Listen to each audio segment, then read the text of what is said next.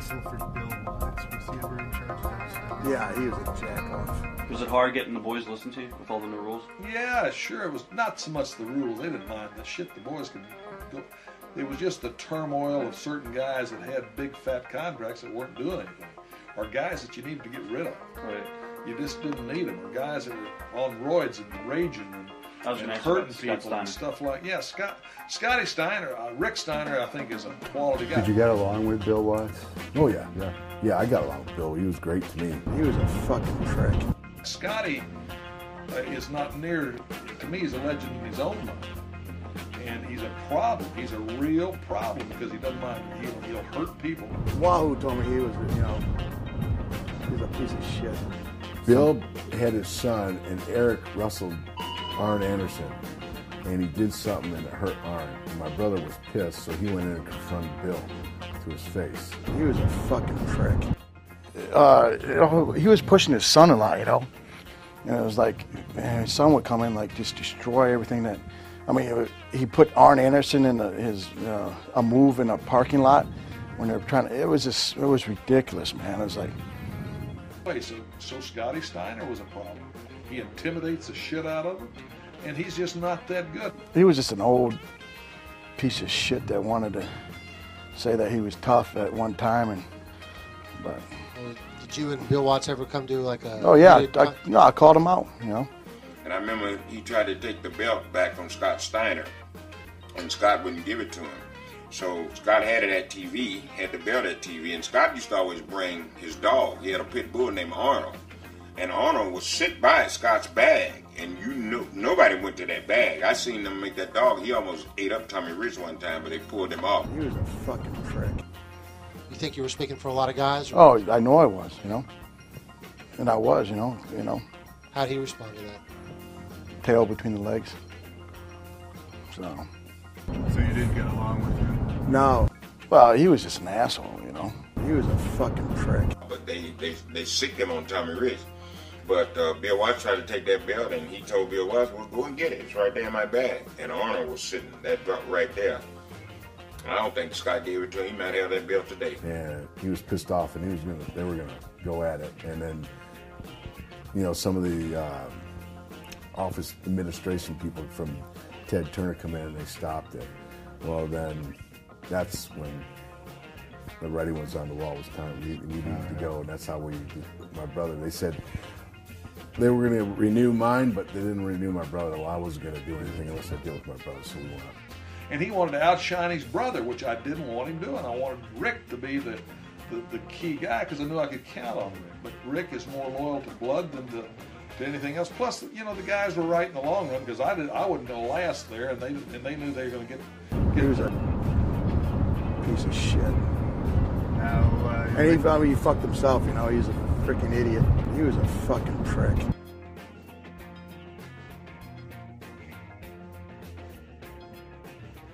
All right, guys, welcome back. It's the New Blood Rising podcast. It feels so good to be saying that again. It's been a while, and we don't have to get too much into the reason of the delay.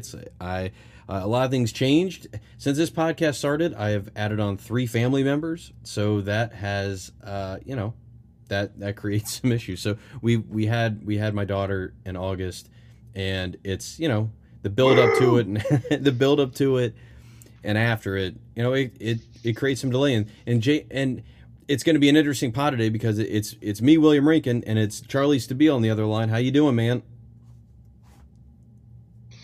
Clandestine.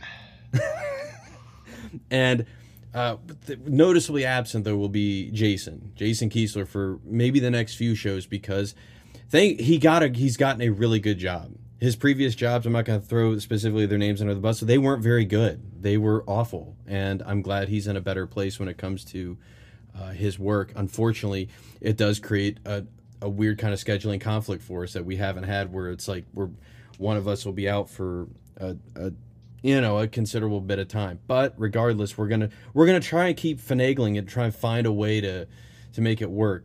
Jason will be back in his regular capacity in the near future. We'll just have to see when that happens. Today, though, me and Charlie are going to be digging into Beach Blast 92. But beforehand, how you doing, man? You doing good? Oh yeah, I'm doing really good. I looked in the mirror today. I wasn't upset. That's always a good thing. What's and this is before I get back into DDP yoga. I'm trying to think of the last Boy Scout line. It's like nobody likes you, everybody hates you, you're gonna lose. Smile, you fuck. Something like that. Yeah. But no, everything's going great on my end. Well, right on, man. And I'm glad we're back into this because we got one thing we've been talking about off air is just like, man, we just got to get trucking through this season because we still have a ways to go before we reach the end. We're in season 5 from Sting to Hogan, and we're kind of stuck. We've been stuck here in 92 here for a bit, but now we're going to start getting back on track with a little bit more regular activity. All right, so before we get started here, I just want to talk real quick. 2 quick topics I want to run by with Charlie here kind of in the beginning about current things going on in pro wrestling.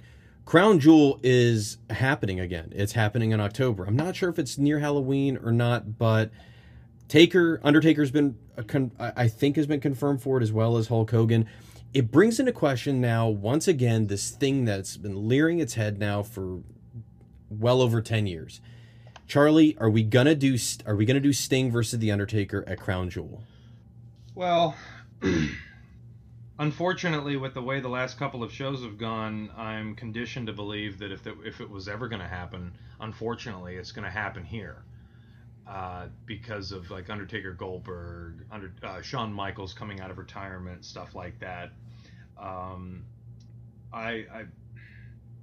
mean, we've talked about it off air. I truly believe that if this match were to ever happen, even in the States, it wouldn't be a match at all. It would be more about the spectacle, and we'd get about basically a 1 to 2 minute condension of the greatest hits of Sting and The Undertaker. We'd get everything. Pretty quickly, or at least things that Sting can take safely, and then they would go home, which actually would be fine. I prefer it at a WrestleMania or a SummerSlam, but we can't always get what we want. The only thing that I would hope for is that Sting doesn't need the money, and that Sting would have the integrity to not do it in Saudi Arabia and do it for us Americans, do it for the fans. But Ted DiBiase was right, man. The older I get, the more I see. Everybody has a price. And I definitely don't think it's impossible. No, I think, I mean, to do this thing safely, because the Goldberg-Undertaker match was a wake-up call for any time you're going to get legends in the ring, especially 2 older legends that are going to work a power type of style, and how they're more limited now than where they were in their prime. It would be like 10, 15 minutes of entrances, maybe a piece. I don't know. But I mean, realistically, like 10 to 11 minutes worth of entrance. And then probably the epic stare down, which will be just this iconic moment that everybody will just salivate over and make go into all types of histrionics about it and everything. Michael Cole will probably be injected with exactly what to say to make it a moment, quote unquote, without it needing it, of course, because literally having those 2 guys would be enough. I mean, in terms of spots, I mean, like the Undertaker's style, like his spots, I think would be safe enough for Sting. I could definitely see. I mean, Sting could probably do it'd probably be the World Tour version of the Stinger Splash versus the Revenge version, but.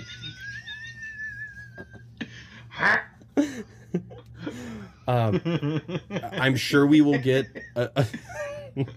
I could see us getting a Scorpion Deathlock that doesn't go because Taker is a massive guy, and anytime Sting's had to do it, like, sometimes you'll have to do it with them already on their stomach, which is never ever good. It's never good whenever a wrestler who does a sharpshooter, a Scorpion Deathlock, or any type of thing like that tries to do it when the opponent's already on their stomach. But I think you definitely could see in this. I would love if this is the finish. I would love if Taker would put him over. That would be the best. And it would be something finally for Sting to go out. Like, he'd go out with a decent match. Oh, Sting would have to win. Yes. That's unquestionable. Yeah. Taker goes for the tombstone.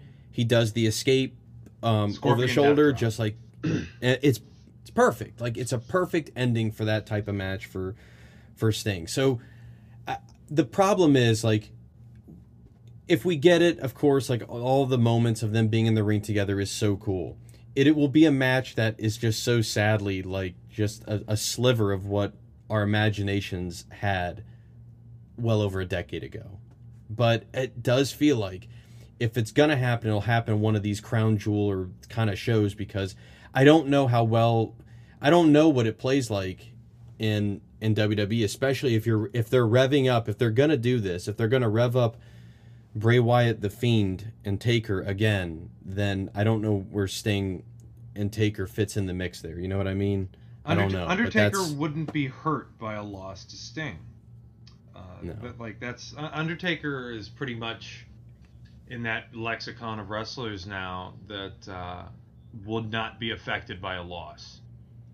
You know, because he doesn't wrestle full time. It's not like when Jericho was jobbing to every, you know, Tim, Dick, and Harry, a couple like with Fandango and stuff like that. But because he was still a very active wrestler, Undertaker, I really don't think it would matter at this point. I don't think so either. I don't. I was just as soon as they announced, I'm like, Oh, I was just going to say another thing. If Sting wins, if they have this match, which I still don't think they're going to have, but if they were to have it and Sting were to win, my only condition is I honestly wouldn't want that at WrestleMania. Because I'm tired of seeing Undertaker lose at WrestleMania. You know, it's like with Brock Lesnar was one thing, but then the Roman Reigns thing, it was like, well, that's a waste. You know, he didn't need it. So I don't think I could take Undertaker losing at Mania again. But other than that one little bit, yeah, I think Sting should definitely get the W. He should have one good thing happen to him in WWE. Just one would be great. Right. All right. The next topic is definitely more fun, and I spent a lot of time going over this to figure out like how realistic it could be and everything. It's the same. We've been hearing this since really since 2003. There's always been this thing that's also been coming up for Steve Austin. Will Stone Cold have one more match? And it's been, I mean, I literally since, I swear, WrestleMania 21, I've heard, oh, they're talking about this. They want Austin to do this. And every year, for at least the first few years, it was a thing. I feel like once we got to 2009, 2010, it was kind of like, all right, he's not doing it. It's done. And then it just kind of seemed to just kind of lay there. And he would do these appearances like the WrestleMania 30. He would do these things. Something has been different in 2019. The Raw reunion, the Madison Square Garden. Now he's going to be on the first SmackDown. And these things are really good. These appearances, these moments. And I know he's got the show, which, I mean, he's getting the rub for the show by being on Raw. I get that. Are we close to having Steve Austin have a match in 2020? I've got 3 opponents. I've got 3 scenarios that they have cons to him, without a doubt. But I think there's a degree of probability that they could happen. Here's the first one. Steve Austin and The Rock wrestle again at WrestleMania. So I think based on him doing that he did that pod, and they always are doing these interesting things back and forth on Twitter between each other, talking about the good old days or whatever. Next year at WrestleMania, it's heavily rumored Rock goes into the Hall of Fame. If he goes into the Hall of Fame, you know he's doing something on the Mania card. And I have a hard time believing that they don't try and squeeze, even if it's like a small match, they get something out of it. So even if you don't do a match, which, I'm not crazy about, I would love to see an Austin Rock moment at WrestleMania next year in 2020. That's number one. The second one, Steve Austin versus Goldberg in 2020. I think there's... Goldberg is... I can't believe that that this seems like it has a higher probability now than it did years ago. But it does, because Goldberg they're keeping him around. They're having him do these very small matches with guys like Ziggler. I'm really interested what you would think of this. Would you want to see this? And do you think they could pull it off? Austin versus Goldberg. That's the second one I was throwing out. You asking me now? Yes. Oh my God. I don't know what it would be, because typically the way that Goldberg's matches have been, he's been fighting, other than Brock Lesnar, he's been fighting lesser guys that he can take one move from, brush it off, and then go into the spear and jackhammer. Yeah, that's basically been the format for a Goldberg match. With Austin, like, first of all, I can't imagine Austin at the age he's at now taking a jackhammer. Like, that's one move I just don't see happening. I don't know. I think the probability of a Rock match is more feasible. Because I'll be honest, I've enjoyed Goldberg this last run. I think this is far superior to his WWE run from the first time. But I really don't want to see him fight Austin now.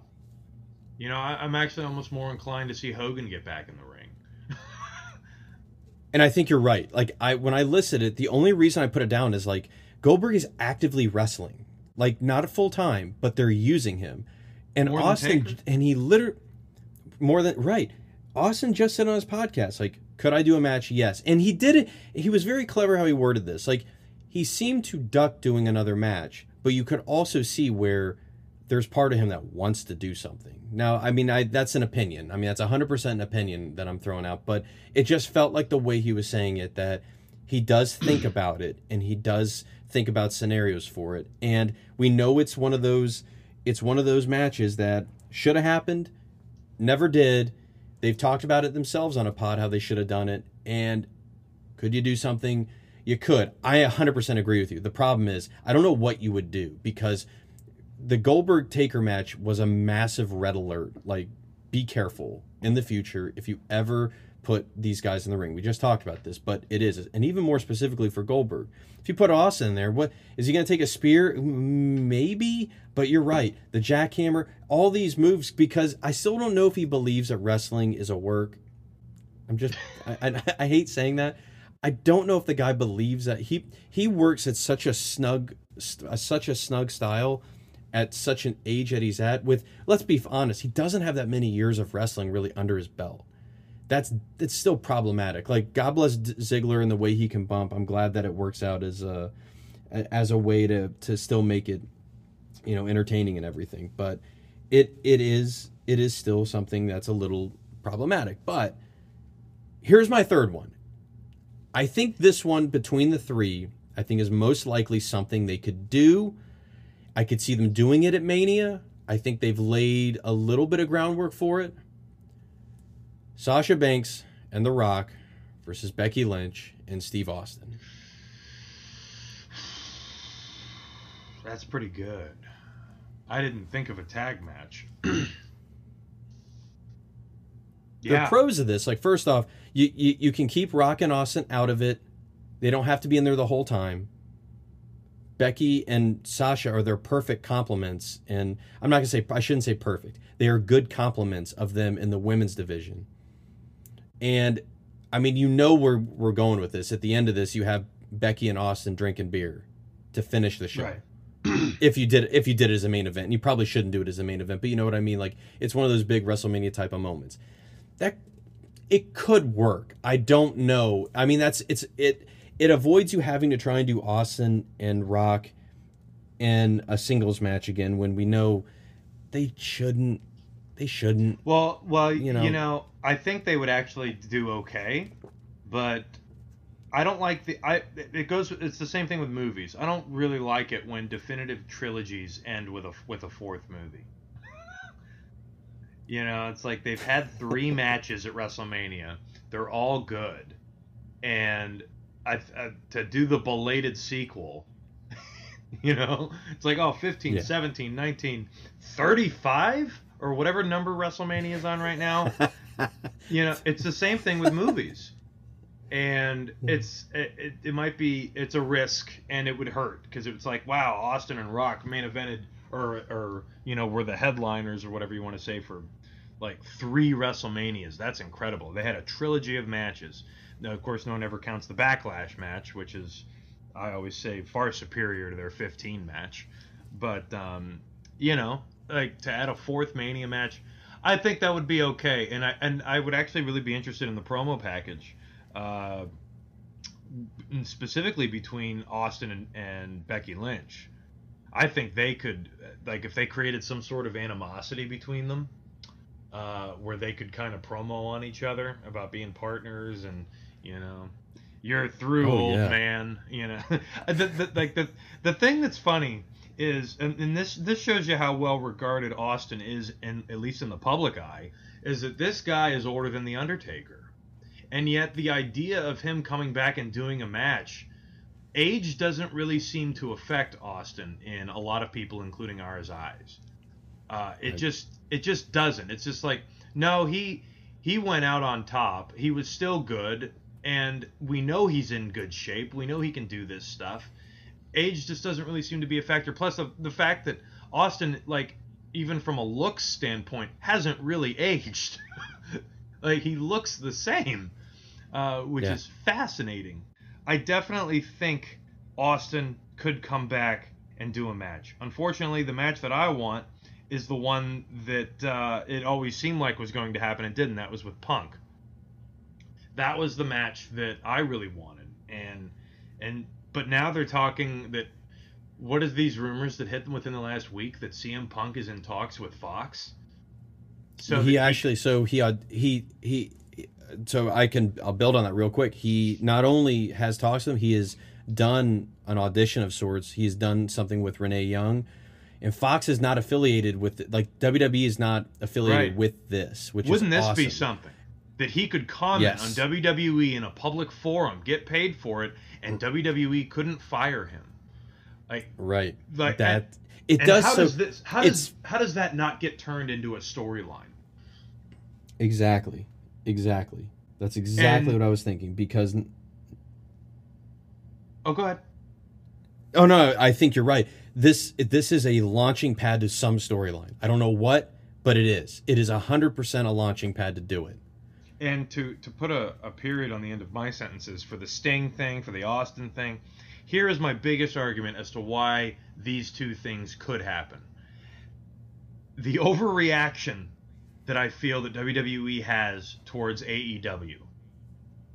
I feel like they're going way overboard on bringing back the legends, putting NXT against AEW, all that stuff. It seems like they're doing everything they can to stomp out AEW.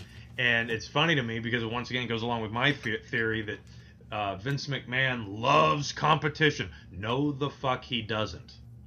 He does not like competition at all. And I think this is a great proving point. And Austin, I did listen to his pod where he talked about his match at 19 with The Rock. And if you haven't heard it, it's very entertaining. And it's good to know that Austin's actually legitimately sounds like he's enjoying watching the match. Because it's basically like a riff tracks or whatever. He's watching it and commentating on it as it goes. And you can kind of hear it in his voice. You can kind of hear how much he loved it, how much not just the match, but the business. And I've always thought that he missed it. But Austin's career had such a great end, I thought. I love that match with The Rock. I love how it wraps everything up. I love the OMR. I think Austin had a phenomenal send-off. And I've always, as a huge fan of his, loved to pride myself on the fact that my favorite wrestler, when he retired. And he wasn't one of those guys who constantly came back. You know, it's pretty cool to have your final match at WrestleMania against your greatest opponent. So I'm torn. I'm honestly torn. I like your Rock idea with the tag match. I'm still holding out for the Punk thing somewhere deep inside, because just for the promo packages and how great that could be, and mix that in with the return of CM Punk, because I believe he stated that if he were to ever go back to wrestle, it would be with WWE. I think he said that he had gotten a text from Cody Rhodes with an offer, and he just didn't respond. He's basically like the Bill Murray of pro wrestling, I guess. But it's all very interesting, and we are coming into October, which means it's almost time to really be thinking about these things, to really be thinking about WrestleMania. And, I mean, hey, this is what would get me to watch it again, if nothing else. So I'm in a wait-and-see mode, basically. Yeah. Well, all right, so wanted to bring those things up. Now we're going to be coming right back here with Beach Blast 92. All right, so as always, before we ever get into the show, we always have our guy Nick. Nick has always been on the sidelines for us, just watching things, making sure that like we've got the proper background for these things. So, Chuck, let's get into this. We are in 1992. So the week of this show, I think you can guess this. What is the number one movie during Beach Blast? And again, this is June of 1992, June 20th. What's the number one movie?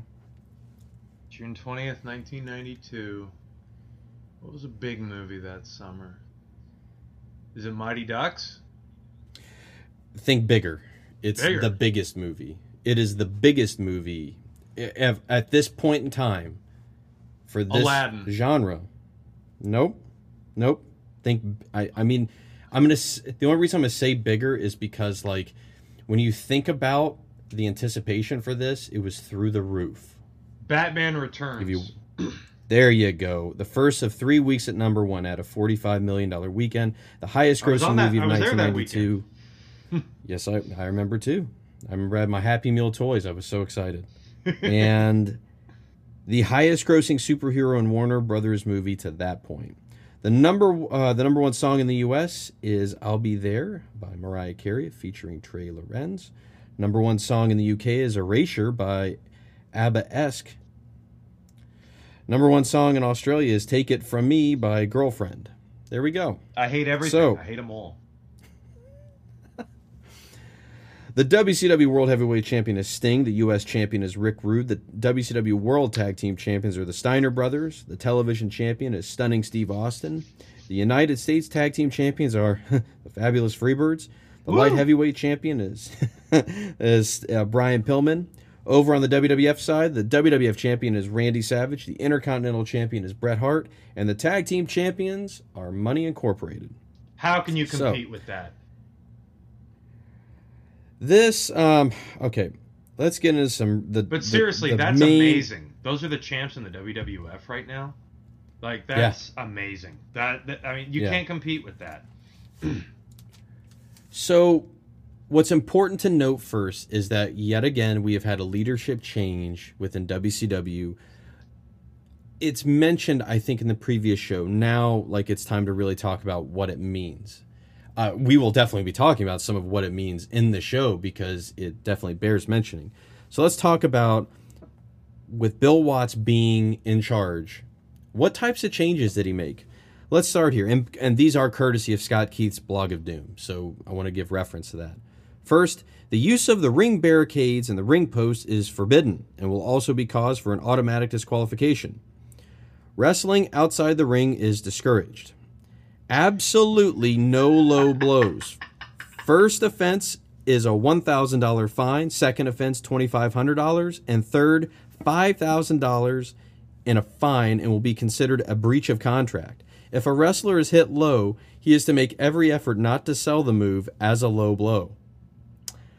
All wrestlers are due in the building 1 hour before the scheduled starting time of the show, with fines again being implemented for being late of $1,000 for a first offense.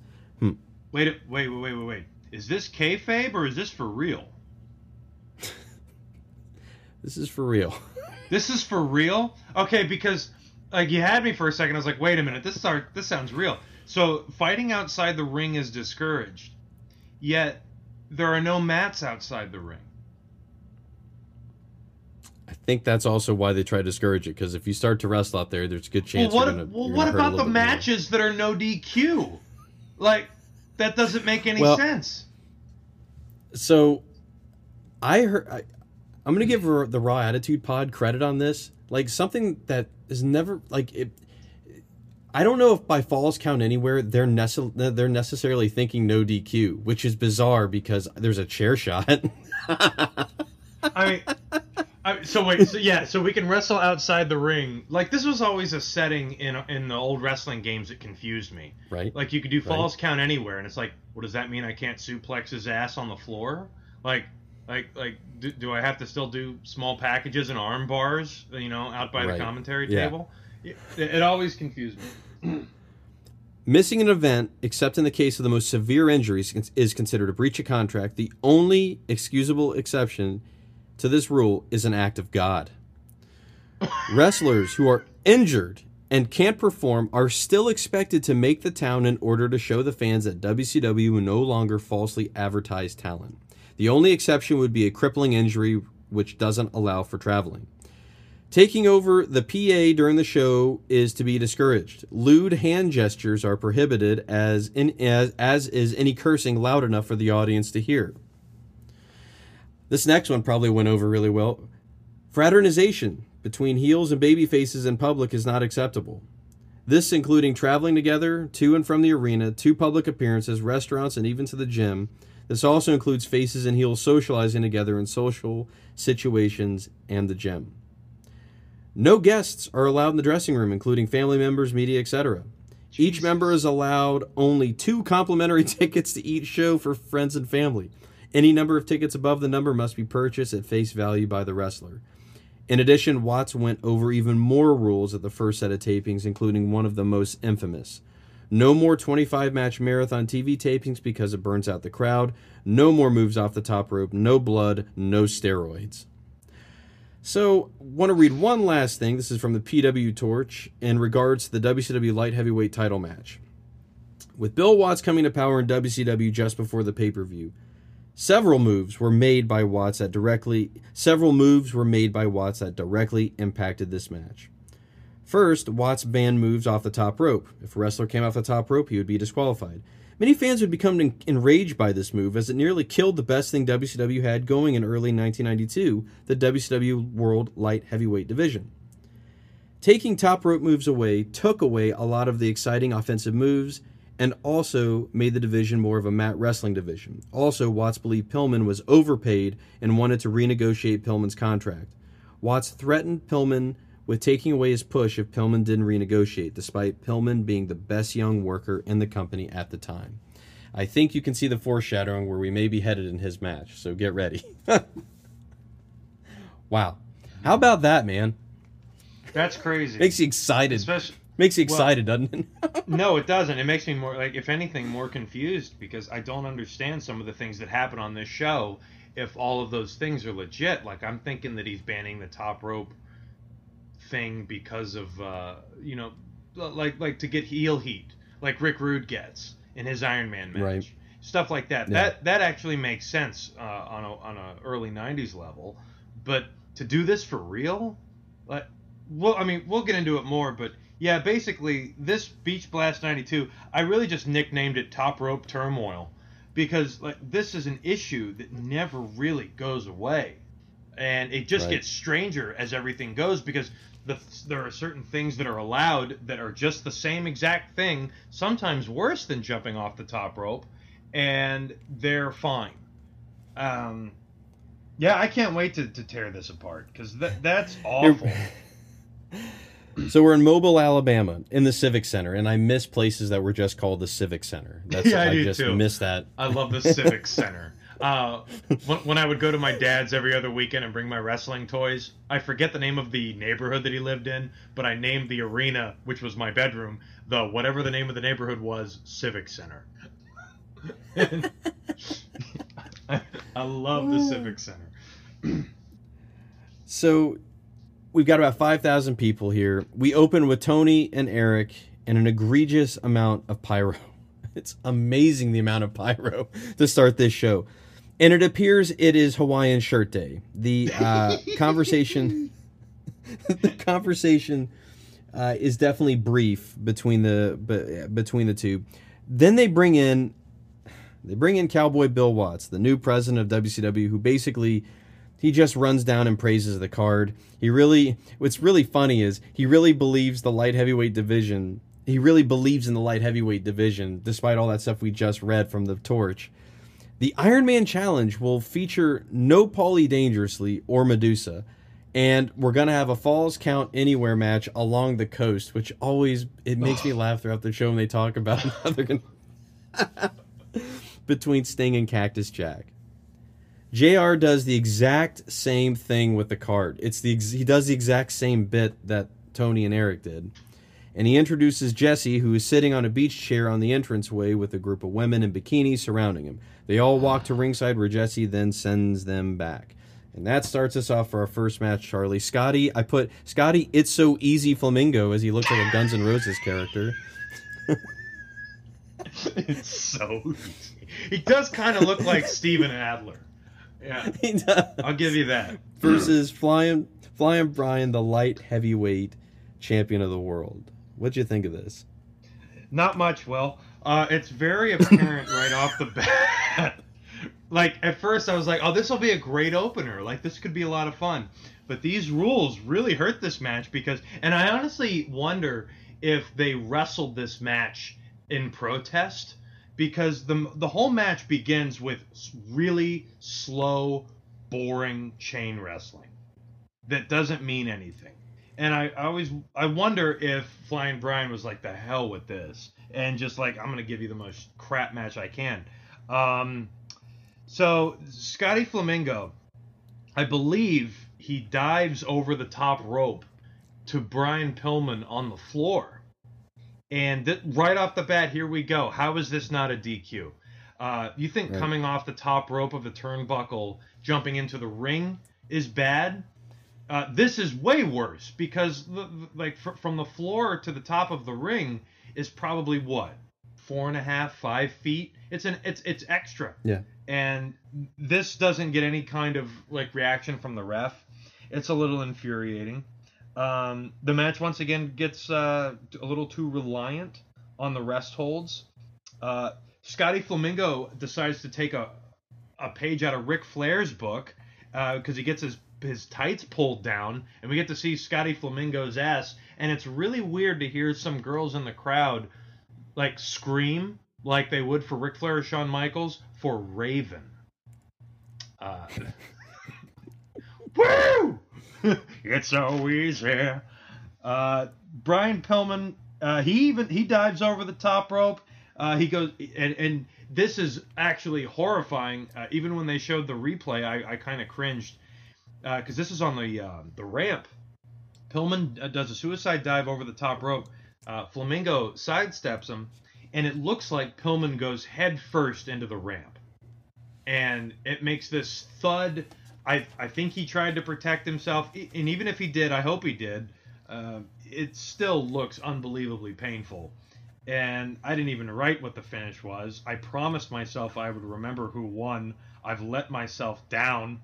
I don't remember who won this match. I think it was Scotty Flamingo, wasn't it?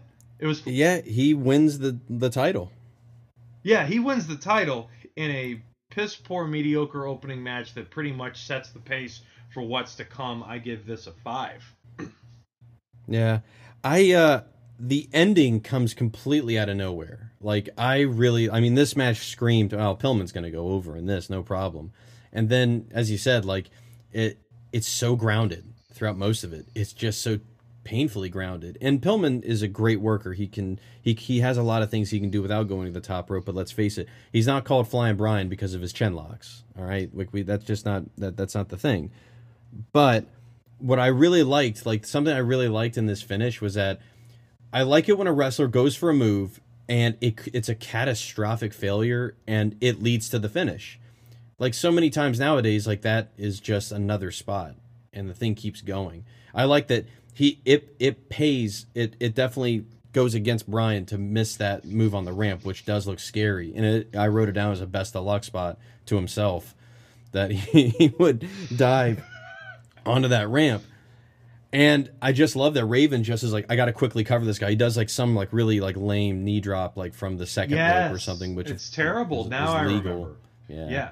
Yeah, it's just, which is, you know, he ends up nailing with that and he gets the win. And I mean, like, the crowd really is shocked because, I mean, he just won this title and he had those great matches with Jushin Thunder Liger. You know, like, it was really something neat. And now he's no longer the champ. It's like, whoa, that came out of nowhere. So I give this a 5 as well. I like that. I do. The only thing I really do like is that, yeah, I didn't expect this. Like, it really caught me off guard to start a show, which isn't always a bad thing. It just depends on what follows it. And I think this whole card suffers from a poor construction. And when you follow this up with where we're going next, in terms of a match, we got some stuff in between that we're going to talk about. You know. But it's just interesting to me. Really, you got like you got Flying Brian. His name is Flying Brian, and he can't fly. But that seems to be against the new policy. And I don't know what they were paying Brian Pillman, but since you mentioned that he thought he was overpaid, I'm not sure what he was paid. But I can tell you, just from crowd reaction and work ethic, he is one of the better performers in WCW right now. So I don't know. I don't know what the issue is there. I've said it in previous shows. I think he's the MVP of this season. He is far and away the best overall talent. And in the singles, I think you can make an argument for the Steiners for a tag team without a doubt. But for singles, I think Pillman deserves it. But we switch gears, and this is probably the most entertaining thing to talk about throughout this show. And let's just get right into it. Ross and Ventura talk about Johnny B. Bad hosting, where we start off calling it a bikini contest. This is going to change throughout the show, folks. I'm not even sure they knew what this contest was supposed to be. But it starts off as a bikini contest, which Ventura is protesting. Now, this contest is between Medusa and Missy Hyatt. He says Johnny B. Bad should... he says Johnny B. Bad should be in the competition, which is one of a number of allusions to him being homosexual that Jesse makes, which is great. Fans get to call the 900 number to vote. And I wrote, man, can you imagine kids asking their parents for permission for this one? I didn't think of it like that. So they've got... So Jim Ross says, this is going to be the first of 3 situations. He talks about like... Well, here we go, folks. It's all right.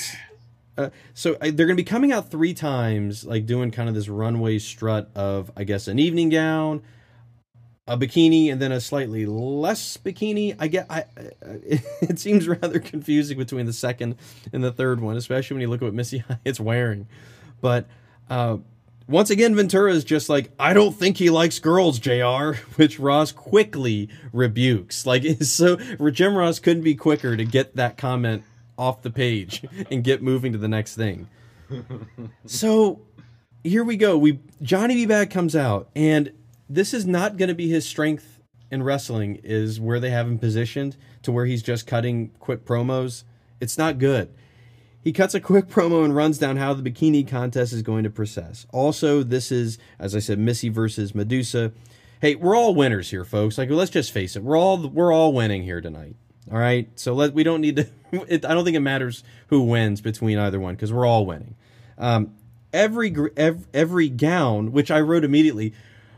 How do you have a gown in a bikini contest? Doesn't make any sense. Medusa comes out like she's going down the aisle to get married.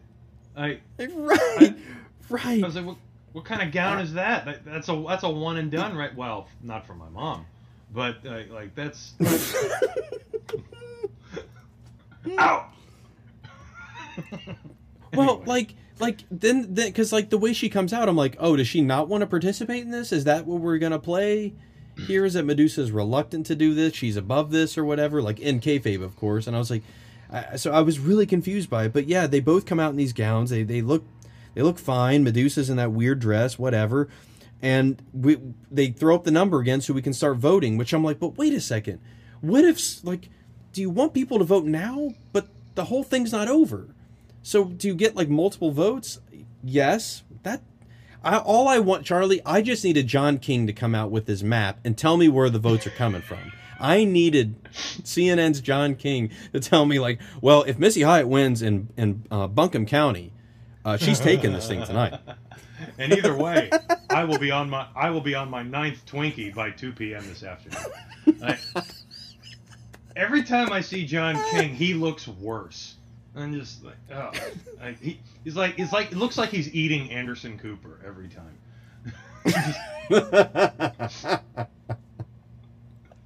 There are before and after photo when they do the split screen. So Johnny does the best part. He has to finish the segment, and he says, "Oh, hey, let's go back to Tony and Eric." But not so fast. JR comes in. And he's right. Like, "Wait." Well, before we get back to Tony and Eric, we've got some things to talk about here. Like, oh God, they didn't even give Johnny B. Bad the format. No, nobody knows what's going on with this whole segment throughout the night. Ross plugs the Great American Bash, which is going to be headlined by Sting defending the title against Vader. Which, I'm sorry, like, he has to defend against Vader. He's got a Falls Count Anywhere match with Cactus Jack. It's like, I mean, Lord have mercy. I think by the time we get through 92, this is the toughest year opponent in terms of opponents that a wrestler's had to go through, I feel like. Because it just seems like it's a murderer's row of adversaries that Sting has to go against. And we're not even to the point where Jake Roberts is here yet, but he will be soon, you know? All right. Eric and Tony talk about Ron Simmons. Ron Simmons getting the key to Tallahassee, because we still want you to believe in the All-American American here. Oh, wait, that's Jack Swagger. I'm sorry. The All-American Ron Simmons. He's just one American. All right. That sets us up for our next match. I'm so happy to have this. No, you're not. I have shortened. So the tailor-made man, I'm just calling him Dollar Man. That's it. I'm just calling him Dollar Man. From now on. The $1. So we've got Dollar Man versus Ron Simmons.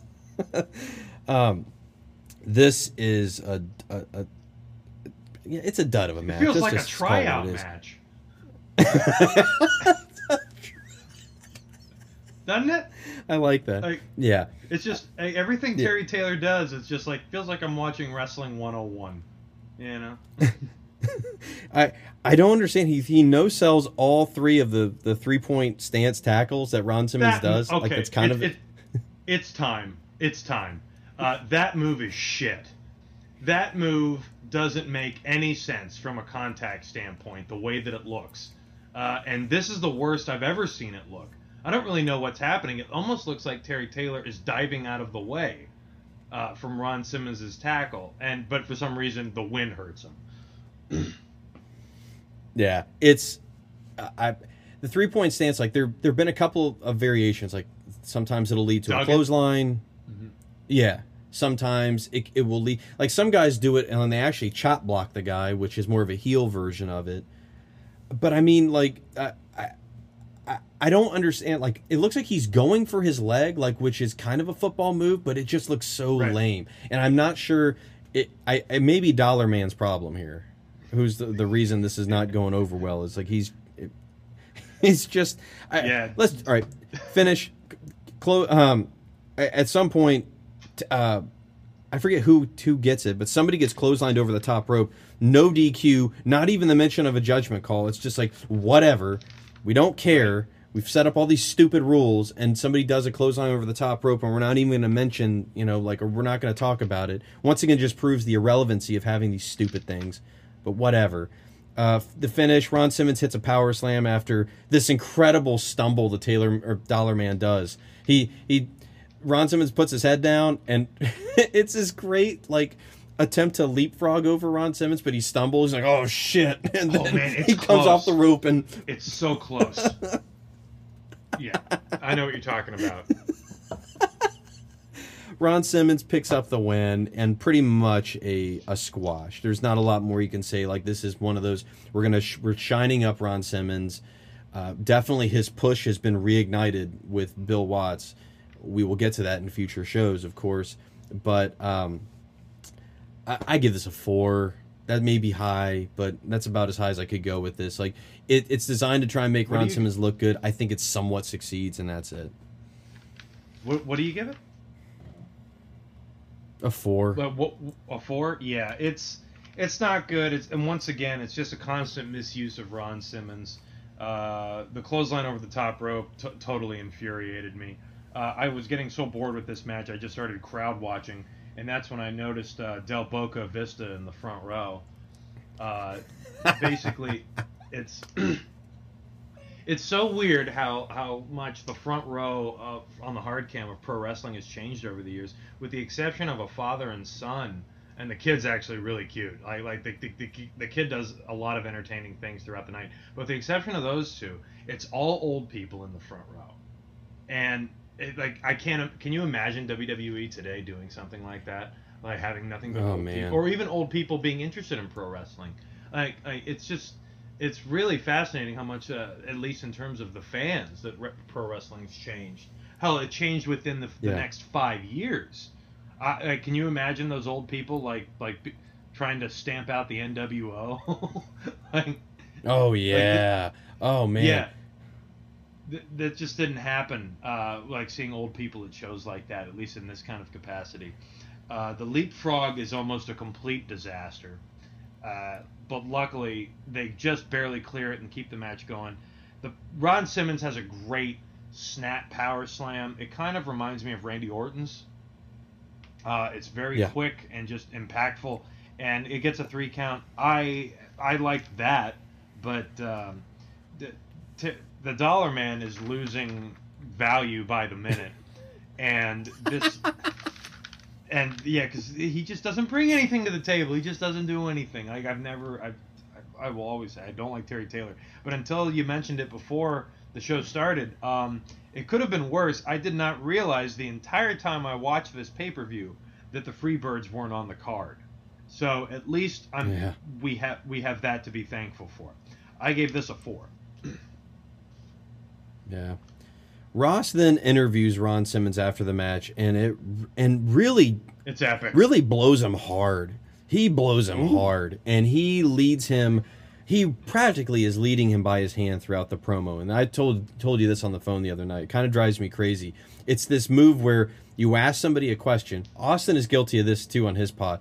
When you ask somebody a question, it's time to let them take the ball. Instead, it's like they tease that they're going to hand the ball, and then they're going to keep talking for another, couple minutes. And it's like, are we done with that question then? Or do you have a new question for me wrapped up with the old one? I don't know. But that's kind of what happens here. King of this Finally, when Simmons talks... Who's that? You know who the king of this is? It's Vince Russo. Who? Is he? I don't know. I haven't heard enough of him talk to really... Vince Russo will ask you a question, and then every other word is bro for the very next 10 minutes. And I'm not exaggerating. Vince Russo is the worst at this. Yeah, I'll have to send you some clips.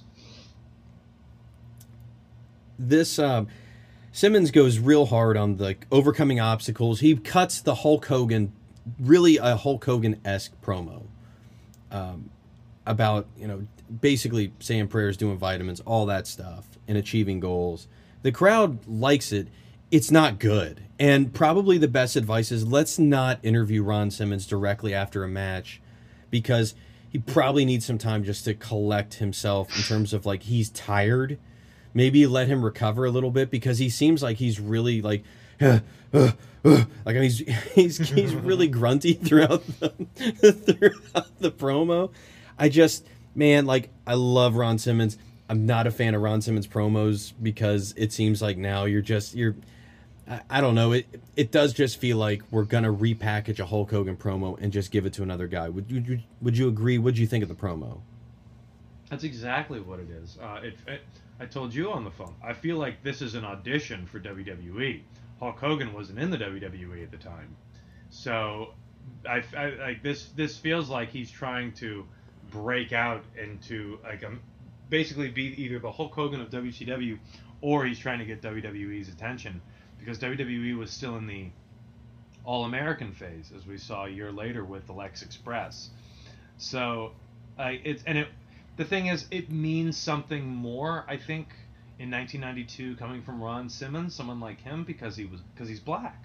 So it really does mean something, as opposed to someone that, well, not so much Hulk Hogan, but Hulk Hogan in 1992, who was beyond established, and when he was still giving promos like that after having already been, I think at that point a 4-time champion, it just seemed a little ridiculous. It's like, dude, you've already achieved it.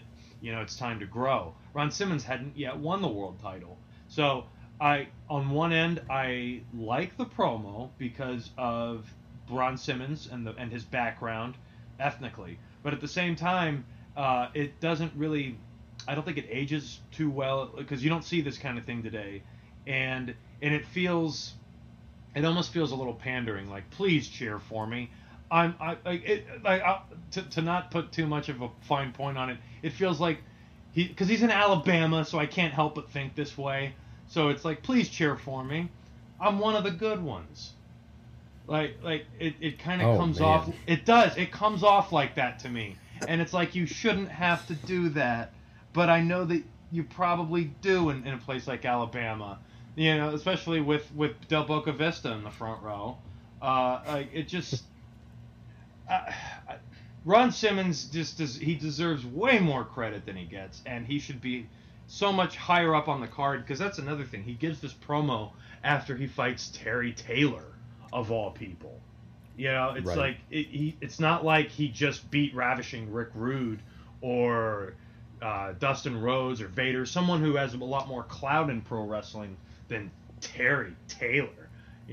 So not to get socially political or anything, but I just can't help but think about this stuff with people like Ron Simmons and Ron Simmons. Like I said, the promo works fine, I guess, for what they're trying to achieve, as long as they're going to give us a payoff for Ron Simmons at some point down the road, which we already know the answer to. Right.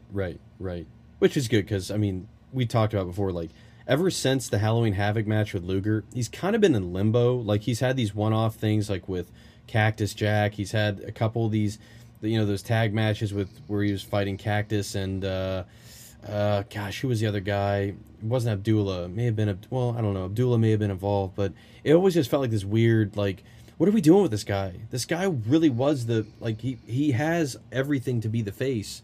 Let's just go with it. That's the one good thing I'm going to say about Bill Watts coming in, is it seems like somebody's like, all right, let's put the rocket strap on and go for it.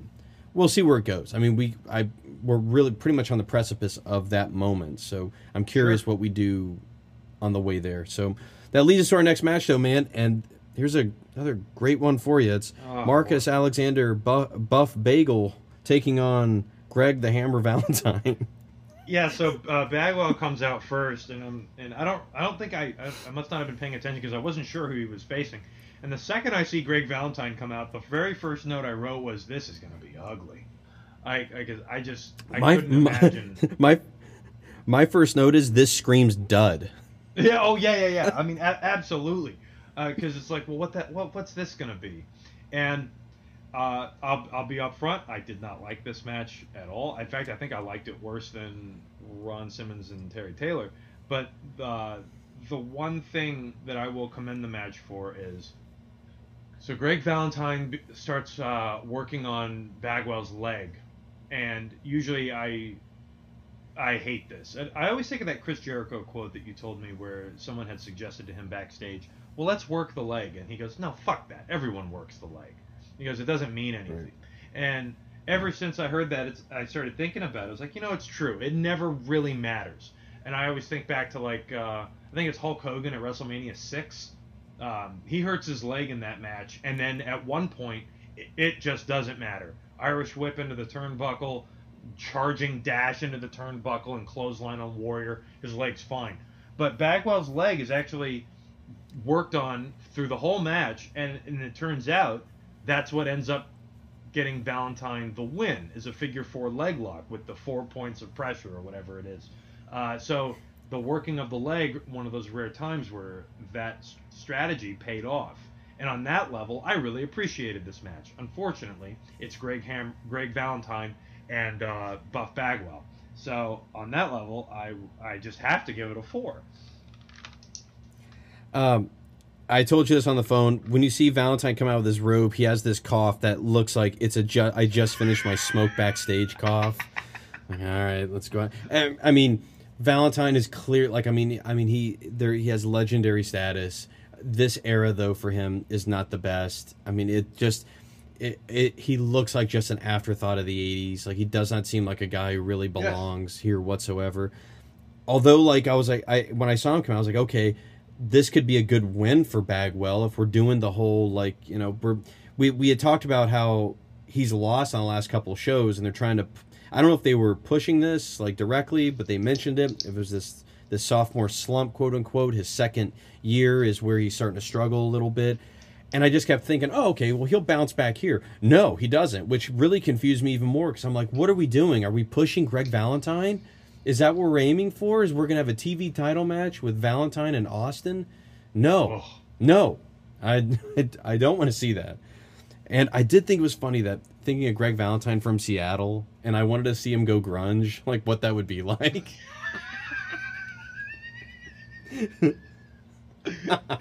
That's an instant feud with Scotty Flamingo. Because it's funny you mentioned that, the Guns N' Roses thing with Flamingo, because he basically, like, so let's take Scotty Flamingo and like from an 80s rocker standpoint. So he was one of those 80s rockers, like let's say Warrant, like Janie Lane or something, who they started as an 80s glam band like Guns N' Roses, and then with the changing of the tides became a grunge band, like with Raven. Yeah, exactly. Yeah. The only difference is the grunge stuff was more successful than the 80s stuff. So, but yeah, Greg Valentine, yeah, that's interesting. What was the name of that wrestler that had the Skid Row tattoo that we really liked? Oh, it was Nature Boy Buddy Rogers. Oh, no, it wasn't. Buddy Landell. Buddy Rogers. He would have been like 80, and he's like, "Yeah, monkey business. Yeah, it's Buddy Landell. It's Buddy Landell. Woo! Youth gone wild, and he's 80 years old." Wasn't it Buddy Landell? It was Buddy Landell, and I loved him for that. Unfortunately, I think I told you I read Sebastian Bach's book last week, and unfortunately, he did not mention Buddy Landell. I was very upset. Good book, though. Good book. It's his pod with Colt Cabana before he died is awesome, because he has my favorite line of any pod where he says, "I didn't just fuck it up. When I fuck it up, I fuck it all the way up." He talks about whenever. That's brilliant. It's so. It's good. a great line. Yeah. Oh yeah. It was good. But yeah, Greg Valentine in Nirvana would have been a great turn for the Hammer. All right, here we go. So now Ross and Ventura. I gave that a 3, by the way. I don't know if I said it, but I gave it a 3. No, but that's fine. Ross and Ventura take us back to. They take us back to, I guess it was January, where Cactus and Van Hammer had the Falls Count Anywhere match at the rodeo, because they're hyping up the Falls Count Anywhere match. Wasn't that where it was at? It was the rodeo or something? I just like if you just take some of these sentences from our shows out of context, and it just sounds like we talk about the shittiest subjects. It's like, what? I know. Like a what at a rodeo? Like, God, wrestling is dumb. But yeah, I mean, as soon as they showed the clip, I remembered it. I was like, well, it is memorable, I guess. But yeah, with Abdullah the Butcher with the shovel.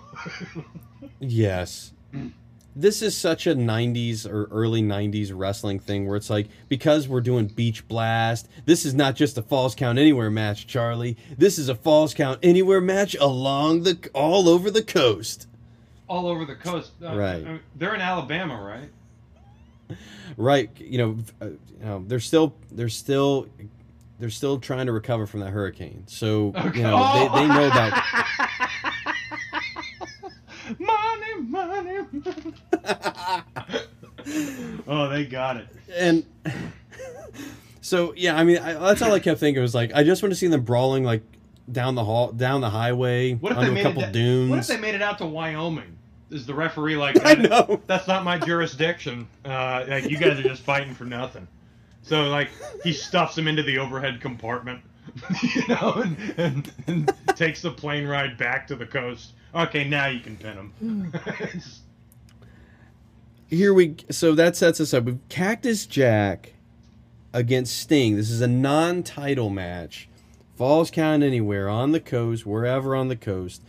And I had to laugh immediately, Charlie, because they go right back into this same thing, which I swear has been going on for over a year. They hint that someone is hiring Cactus Jack. And I'm like, how many assassins are being hired to take out Sting?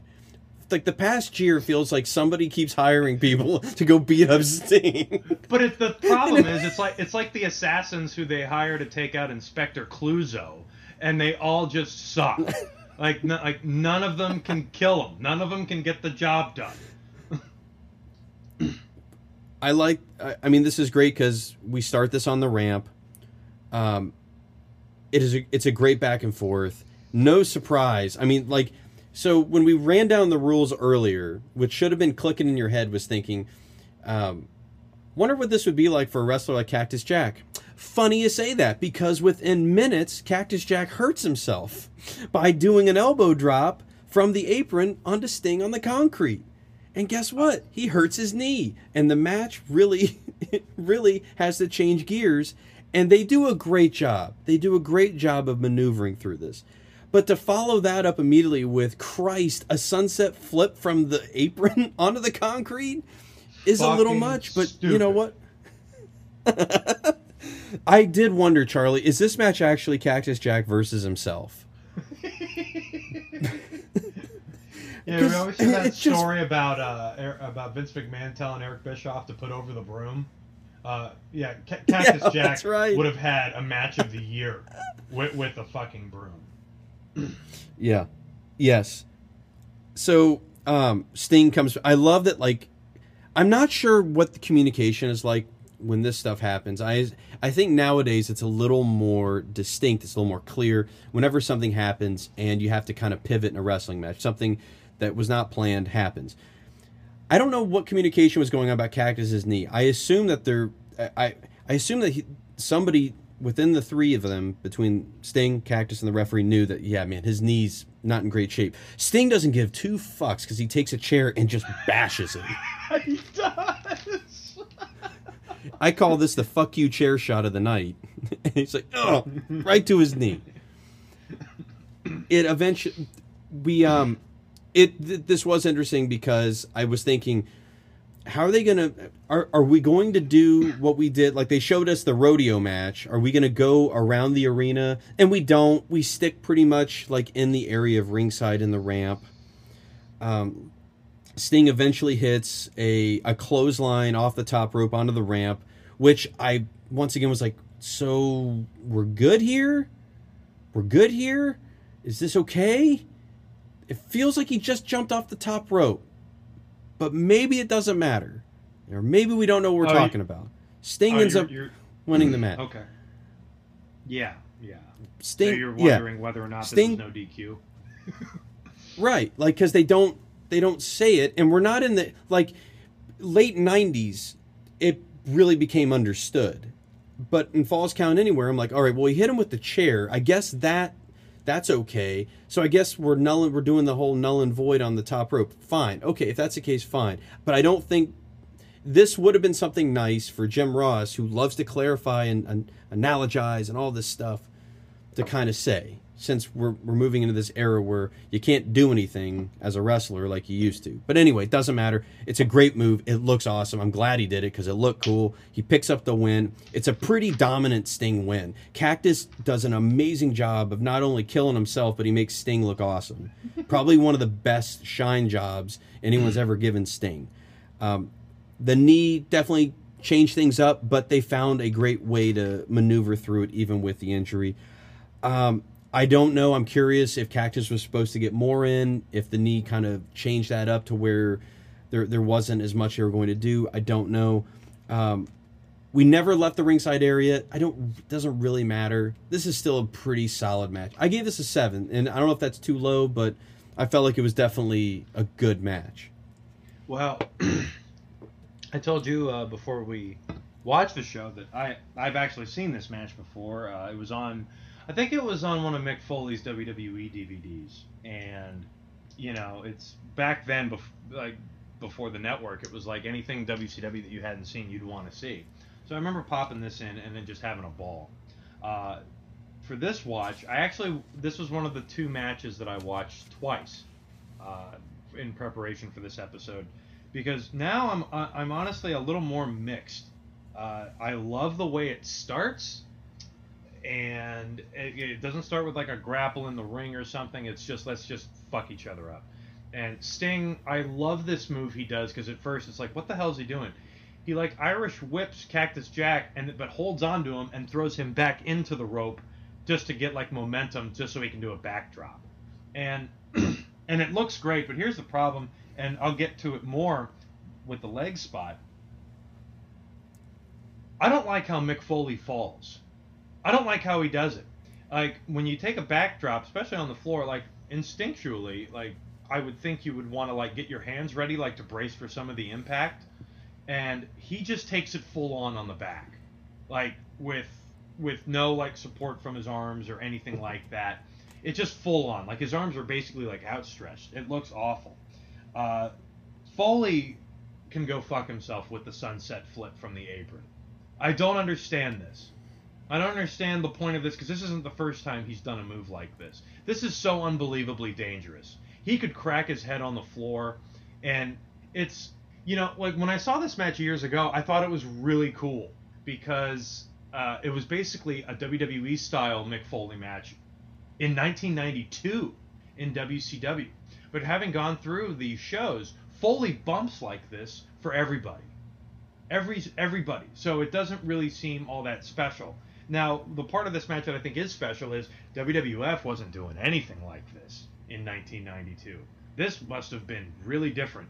And you can tell, like, when they get close to some of the fans, that the fans are actually scared. Especially Del Boca Vista out there in the front row. When they get right by them, like, especially, like, even the father and son combination. Like, the father just, that's the most reaction he gives throughout the whole night. He's like, oh my God. And then they get outside, and Sting does a vertical suplex to Cactus Jack on the floor. And it's really weird, because he, for a second there, he became Tatanka. I don't really know why, but right before he picks up Cactus Jack, you can just read his lips, and he just goes, ay, ay, ay, ay, ay, ay, ay. And it just, like, it's great. It's just, great. It's weird. It's a little strange. And the fans are all in on it, and, you know, we always won't say exactly what we used to say, but we always used to talk about those fans that, oh, I have to touch him. You know, it's like, if I could just touch that wrestler, and they just walk up and pat him on the back real quick and and run away. I never understood that.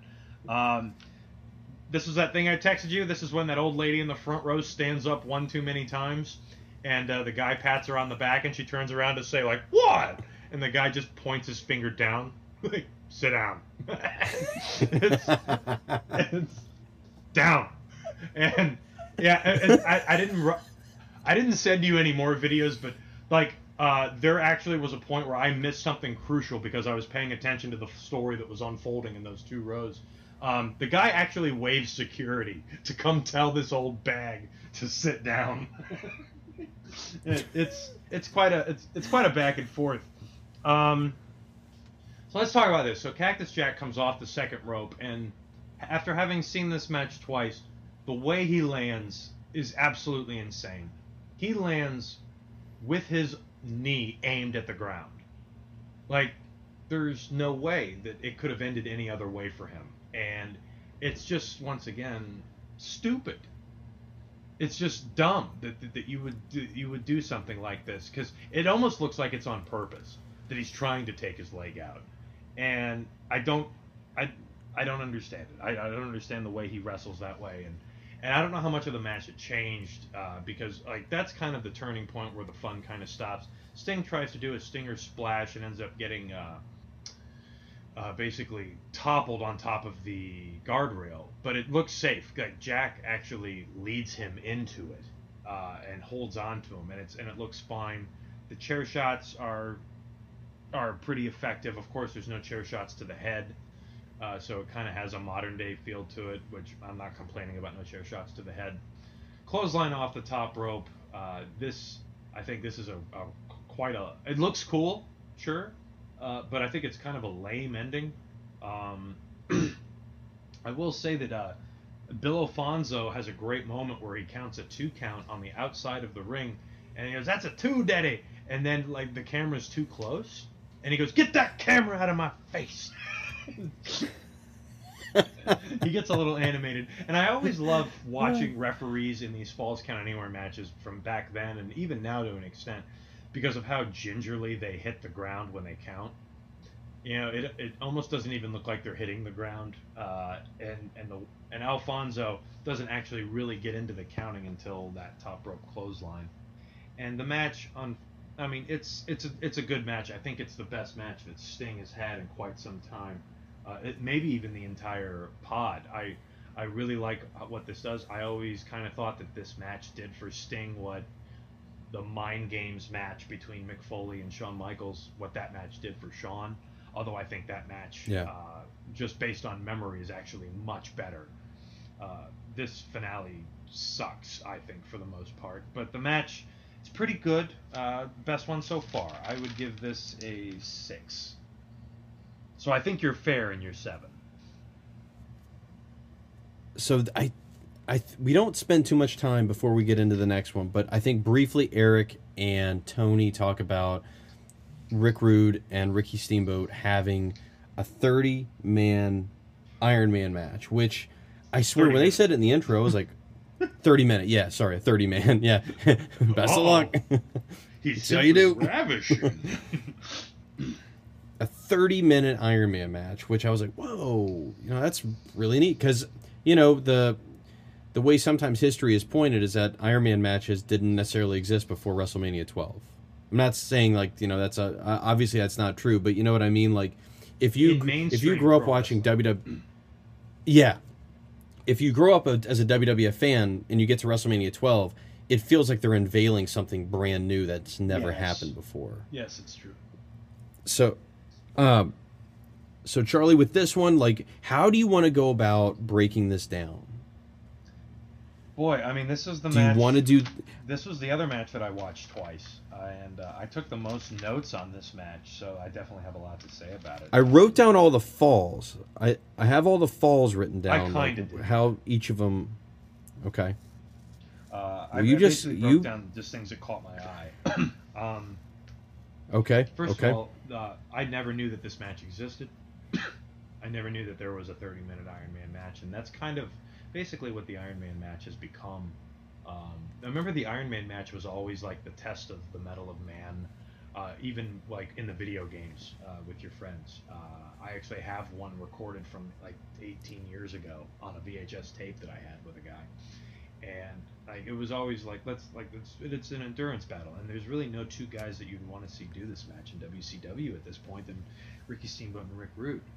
So this is, I was excited. I was really excited to see this. So Paulie and Medusa have been banned from ringside, and give WCW credit, they stick with it. They stick with that, and it's just between these two guys. There's really no interference unless you go with Jesse Ventura's idea of interference at the beginning, which is absolutely hilarious. He accuses Ricky Steamboat of keeping his kid in the ring so that Rick Rude won't attack him, and it's pretty clever actually.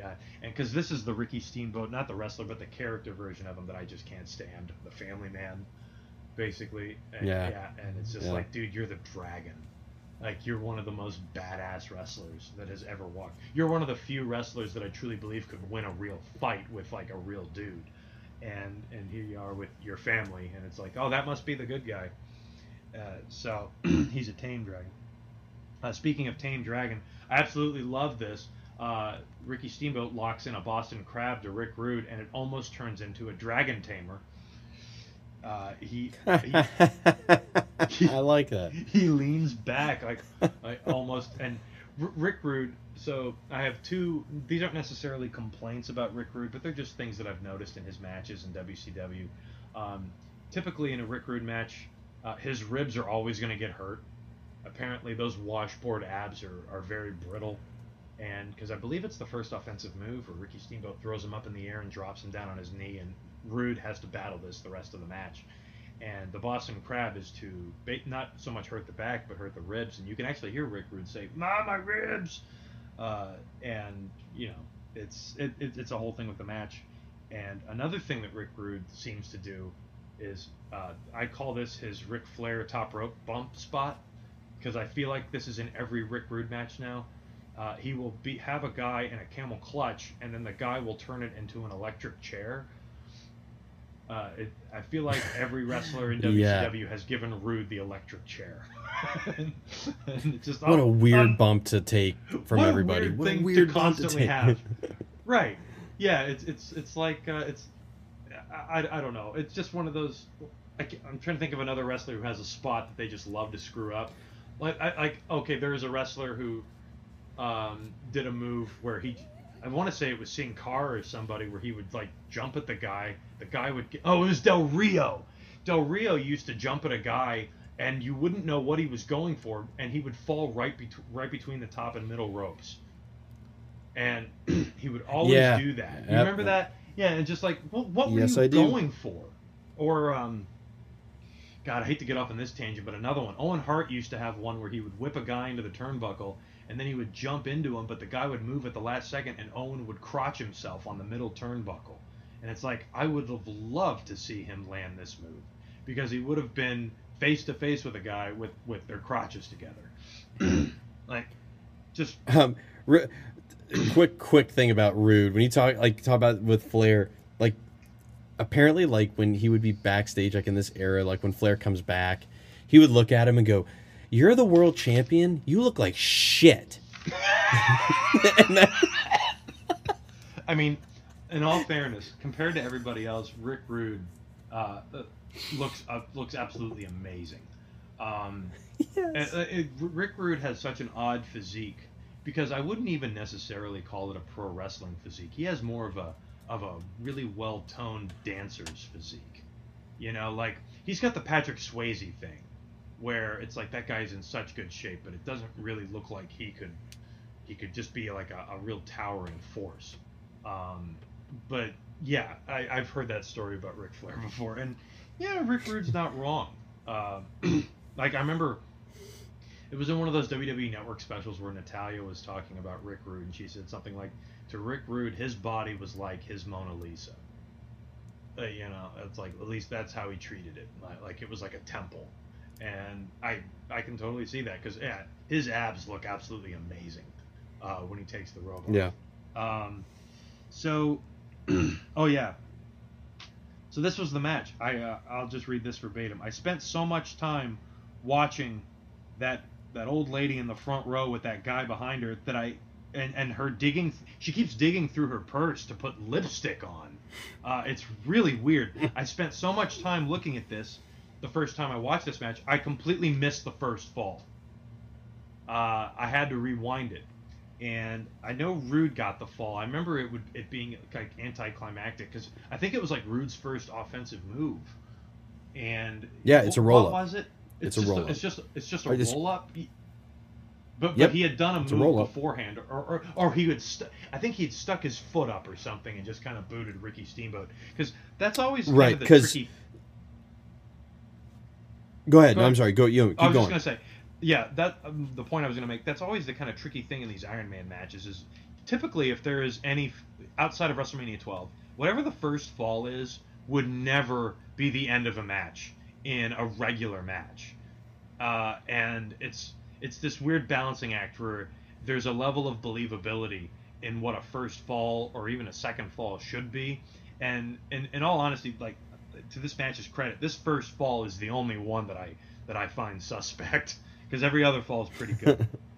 But what point were you gonna make? It's just the first. If you break this thing up into two 15-minute halves, the first 15 minutes is a flurry of falls. There are most of the falls occur in the first 15 minutes of the match. I think there are 4 of them within that time period. It's a lot.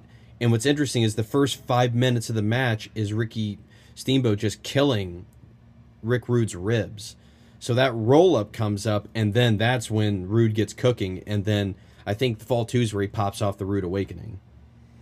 Right. So within about a minute or two, he hits, with bad ribs and all, a phenomenal-looking Rude Awakening. Like, just, it looks amazing. And he gets a 3 count on it, and boom, he's up like 2-0 at this point. Yes. And this is my favorite part of the match, the very next thing that he does, because this is the kind of thing you would do in the video games. Rick Rude goes to the top rope and just drops his leg on top of Steamboat and gets a DQ for it. And it's like, why would he do that? And then he immediately picks up Ricky Steamboat and does a small package and gets the fall back. And that's the exact kind of crap I used to pull in No Mercy. You know, it's like, if I could just whack him with a chair real quick, you know, and then do like some minuscule move and get a 3 count, like, it'll be worth it. And that's the most intelligent part of the match. I absolutely love that. Rick Rude has a hard time doing his pose. He keeps trying to pose, God bless him, and he can't quite pull it off. It's another one of my favorite parts of the match, because you can see the kid that I keep talking about in the front row. This is exactly what I used to do. The kid actually does the Rick Rude pose with him. This kid can't be more than 7, and he's doing the gyration. It's hilarious. Can I read this note? Oh, Jesse the Body has my favorite line of the match. It's like he mentions Rick Rude's courage, and he says he's trying to give every female here the thrill of their life. You know, and despite his injury, it's so funny. That's the electric chair spot. So Rick Rude goes for a tombstone pile driver, and I don't know, maybe this is one of the first times this has ever happened, but like, it's not just like the way that Brock Lesnar and Undertaker do it. Steamboat actually works for it, like climbs Rick Rude's legs and reverses it and does his own tombstone and gets a 3 count, and then he does a backslide on and gets a 3 count, and I think that's what ties it up, I want to say. Yes. Is that right? Yes. Okay, so then Steamboat out of nowhere hits a rude awakening. And this is pretty cool, because I don't remember seeing this a whole lot back then. The other guy doing the finishing move of his opponent that belongs to him. And of course, it's like Rick Rude gets his leg on the rope, so he's able to get out of it that way. Because that's something I don't think I've ever seen, where the guy gets pinned by his own move. I don't think that's ever happened. This is really interesting. So they get in this kind of this rest spot, and they are sweating so much, like you can actually see it like consistently dripping off of Rick Rude. It looked like a Tony Scott movie in there, how much these guys were sweating and just working, and you can tell they're exhausted. So Steamboat, this is really cool. I wonder if they were inspired, because it had happened at WrestleMania 8. Steamboat does the WrestleMania 8 pin that Bret Hart did to Roddy Piper, although Steamboat can't quite do the full rotation. He just kind of turns it into a cover, and that's what gives him the lead.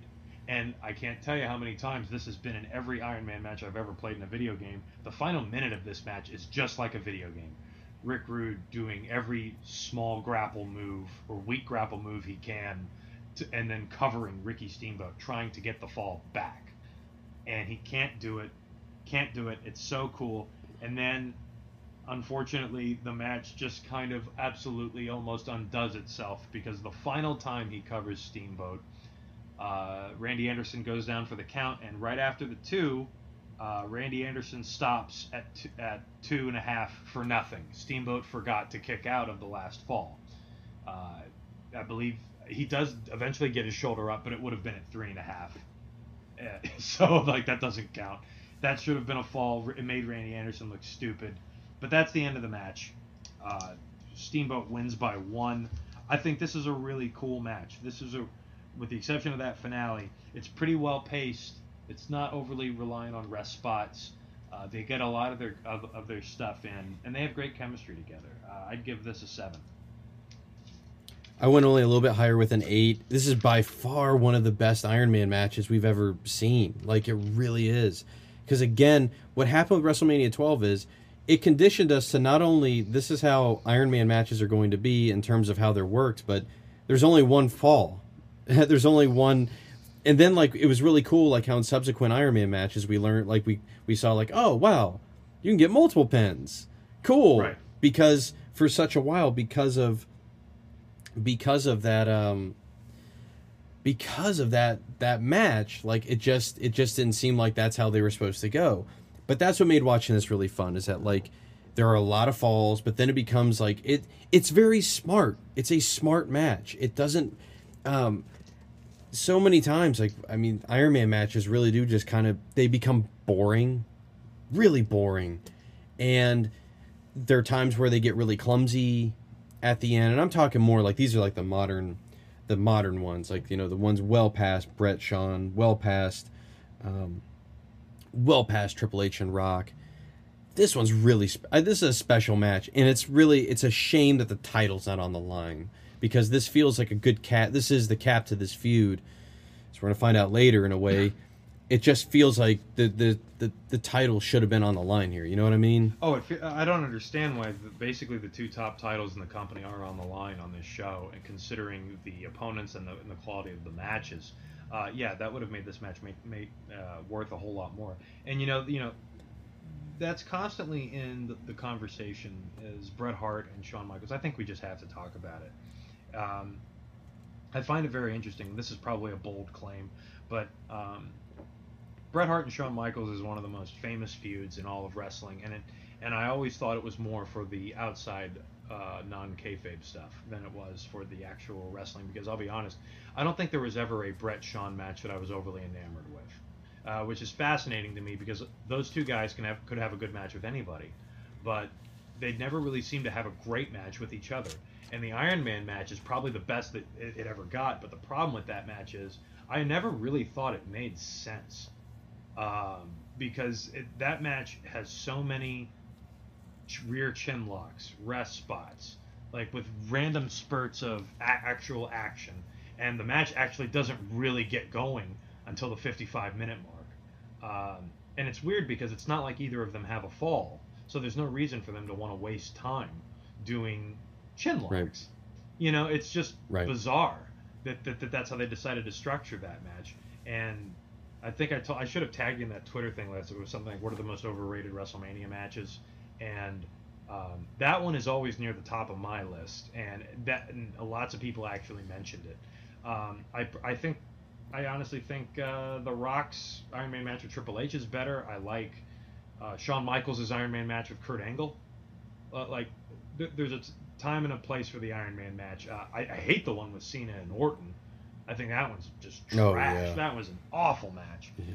But I miss this because to me, the Iron Man match is like the ultimate capper to a feud. It's like, let's do it. It's basically the World Series of a pro wrestling match. And look at this one. It ends 4 falls to 3. It's a best of 7, basically, is what this match becomes. Yeah, sure. And there are ways to do it and ways to not. Like, another thing an Iron Man match always has a problem with, the match can never seem to end with like 6 falls to 2. You know? It's like there's 10 minutes left. He's got to beat him 5 times, you know, in order to pull this off. And so they always kind of have to keep it close. And 30-minute Iron Man match is a lot easier to take because, let's face it, we've even covered some matches that are just 30 minutes for some reason. And these guys put on a hell of a show. It's good. So here we go. Johnny B. Bad returns to introduce round 2 of this competition, which has now become to crown the First Lady of WCW, which is dumb already because Missy Hyatt is the First Lady of WCW. That's like her name, like Stunning Steve Austin. It's like the First Lady of Pro Wrestling, Missy Hyatt, whatever. Once again, we don't know what we're doing. Medusa she looks pretty good with the biker jacket over the one piece. Ross sneaks in a line. This line, I can't believe he got this in. I hope I've got this right. He says, there are a couple things I like about her. I just can't put my finger on it. I'm like, oh my God. I missed that. That's no good. No. It feels like Jerry Lawler like piped in like through the feed because that is a Jerry Lawler line. He gave him the frequency. Yeah, he went. He piped in like through time and space. It's like, yes. Well, because every time I see Medusa, I can't help but think of Jerry Lawler's one line that he said about her when she was Alundra Blaze. Because I remember as a kid, it was like my introduction to Jerry Lawler as basically a sexist. He said, "Oh yeah, Alundra Blaze, she's got $1 million body but a 10-cent face." And I remember my dad howling at that. Yeah, and you know, I was like, "What does that mean, Dad?" And he had to explain it, and I wouldn't say it's 10 cent, but you know, it's she's pretty, and Johnny B. Bad, you know, she has her moments. Johnny B. Bad can't help, like, his choices are so limited. When he's out of things to say, he just resorts to pretty. So pretty. Yeah. And here's another question I have. So Medusa and Missy Hyatt keep changing their costumes. Why does Johnny B. Bad keep changing costumes? Exactly. Another like he changes for all three. Yeah. Another great Ross line here. Missy comes out wearing a bikini, and Ross says, "That swimsuit defies gravity." There you go. Wow. So after that, now we have the real bikini contest next, which I was like, wait what was this then? You're having a swimsuit competition, then a bikini competition. I'm all over the place here. Don't they also say that? And this is how you know it's bullshit. Whenever there's one of these competitions, whenever they give us an update on what the score is, the heel is always winning. Yeah. Medusa is leading like 51% to 49%. And then Jesse Ventura has this line where he screws his math up. He goes, "Well, I called 4 times. Do you think that counts for 4 points? Or percentage? I should be up there, damn it." You know? This man became governor. Oh, God, yeah. Yeah. And I don't really understand this because they're not really... basically, I think that they're basically just stealing money from the kids. Because... as we'll see later on, I don't think these phone calls mean anything. No, they don't. No. So there's one more round to go, and strap yourselves in because that's going to be a dandy to get through. But first, we have a match. It's a pretty good one too. It's just it's kind of in this weird spot on the card. It's a 6-man tag match that kind of is carrying over from Wrestle War. It's Beautiful Bobby, Arn Anderson, and Steve Austin versus Dustin Rhodes, Barry Windham, and Nikita Koloff with Ole Anderson. Troubleshooting Ole Anderson as a referee. I'm dying to hear somebody call Ole and be like, "Hey, Ole, my Windows 95's not working." Unplug it. Plug it back in. No. Just turn it back on. I don't... What do you want to do? I'd love to hear troubleshooting Ole Anderson with technology. But do you like tennis?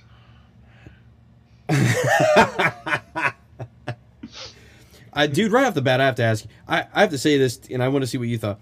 Austin's trunks look absolutely awful. They are Don't they terrible. Have some kind looking. of design on them, or like? Yeah, like all the letters of his last name are a different color. Just looks so bad. Well, maybe it's because this we're looks so like accustomed to the way to what he becomes that it's weird seeing him wear anything else. Jim Ross kind of takes a shot at some, I guess, people criticizing WCW. He says writers just don't understand the new rules. They just don't understand. Oh yeah, sports writers. And then and I'm sitting there and I literally yelled this at the screen. I went, "Explain it," because he said that some sports writers just don't understand. I'm like, well, explain it to me, because clearly you guys are doing things that are way more dangerous than jumping off the top rope into the ring. It's so dumb. We do get another over-the-top rope judgment call, to which now Ross tries to pinpoint the rule where he says, if you're thrown over the top rope, it's a DQ. And I'm like, that's not consistent either, Jim. We have notated on this show multiple times that there have been guys that are clotheslined over the top rope, and we talk about that being a potential DQ. Right. So... I don't know. Well, how about the one show where I forget who it was, but somebody was running at another guy, and instead of just taking the guy head on, the guy just ducked and held the top rope down, and that was a DQ. I think. So you are bringing up the one I was thinking too. It's Ron Simmons and Lex Luger. It's the 2 out of 3 falls. Yes, that's it. I think that went into my theory that Nick Patrick was a little racially biased towards Lex Luger. Very fine referees on both sides. On both sides. Right, that's the match. That was called as a DQ, and that's way more blatant than a clothesline over the top rope. Yeah. Or, I'm sorry, that's way less blatant. I'm sorry. Yeah, like that's no, like I got nearly you, man. as I knew obvious. you meant. Yeah. During the match, we do get the actual on-screen update. This is what you were talking about. Medusa 51, Missy 49.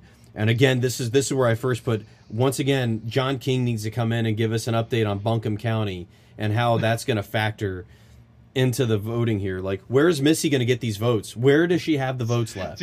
And then I want to hear Wolf just... I'm thinking of, what was his name? He died a few years ago. Was it Tim Russert? The guy who had the, he had a whiteboard, and he kept drawing like the states and cross. This was for like the 2000 election, I think, and it was like, oh my god, just put, like, this is just the most piss poor form of news journalism.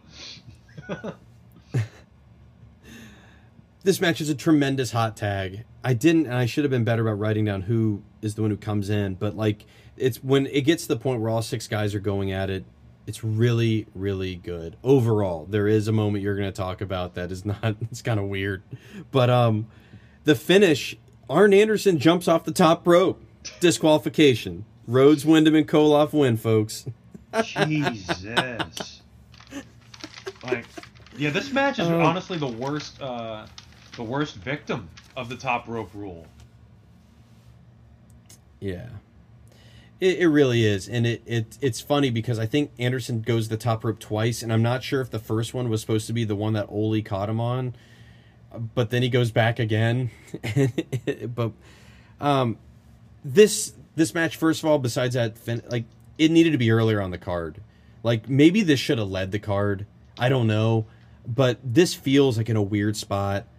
I'm not going to say Ole was terrible as a ref, but every time there was a cover, it was like this very slow, all right, let me get all the way down to the ground. Now count. I'll be right with 1, 2. I'll be right with you. There's no shortage of talent in this match. Everyone kind of gets their stuff in there. The top rope rule is stupid. I ended up with a 5 on this. What did you think about it?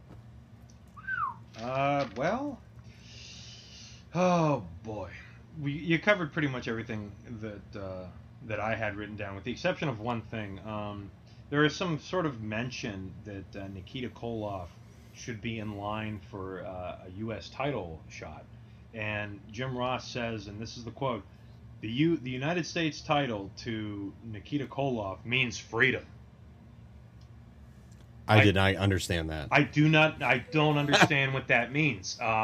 It's like, and this still happens today. If you just put together a couple of words that America kind of has ingrained into its brain, what's left of it, and it sounds even remotely patriotic, then you get basically the majority of people like, yeah, without truly analyzing it and wondering what the hell it means. It's just a bunch of words put together that basically amount to nothing. It's nonsense. It's bullshit.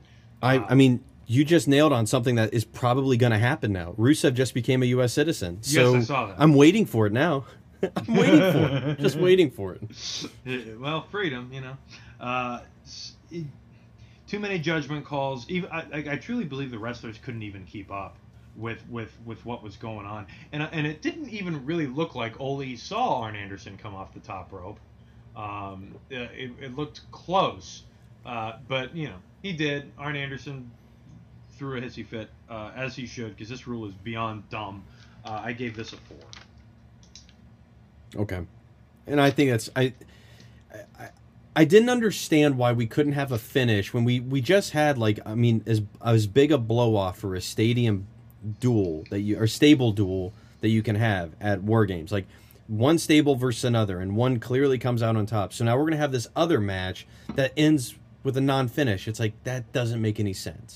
That doesn't make any sense. Like, especially like, is this thing, are we still going with this? what's going on with it, because this kind of feels like in this weird epilogue spot, because Sting doesn't seem like he's really involved in it. As we're going to find out, Rick Rude and Steamboat are moving on, it looks like, to different things. So I don't know. It's just weird that this match even exists on this card. I know. But it feels out of place, and actually, it could have either been the opener or the main event. There's enough names in this match. And plus the Dangerous Alliance, that's typically like their spot, like they're the top heel group. But I wanted to ask you, right? Can I lead in with this next part?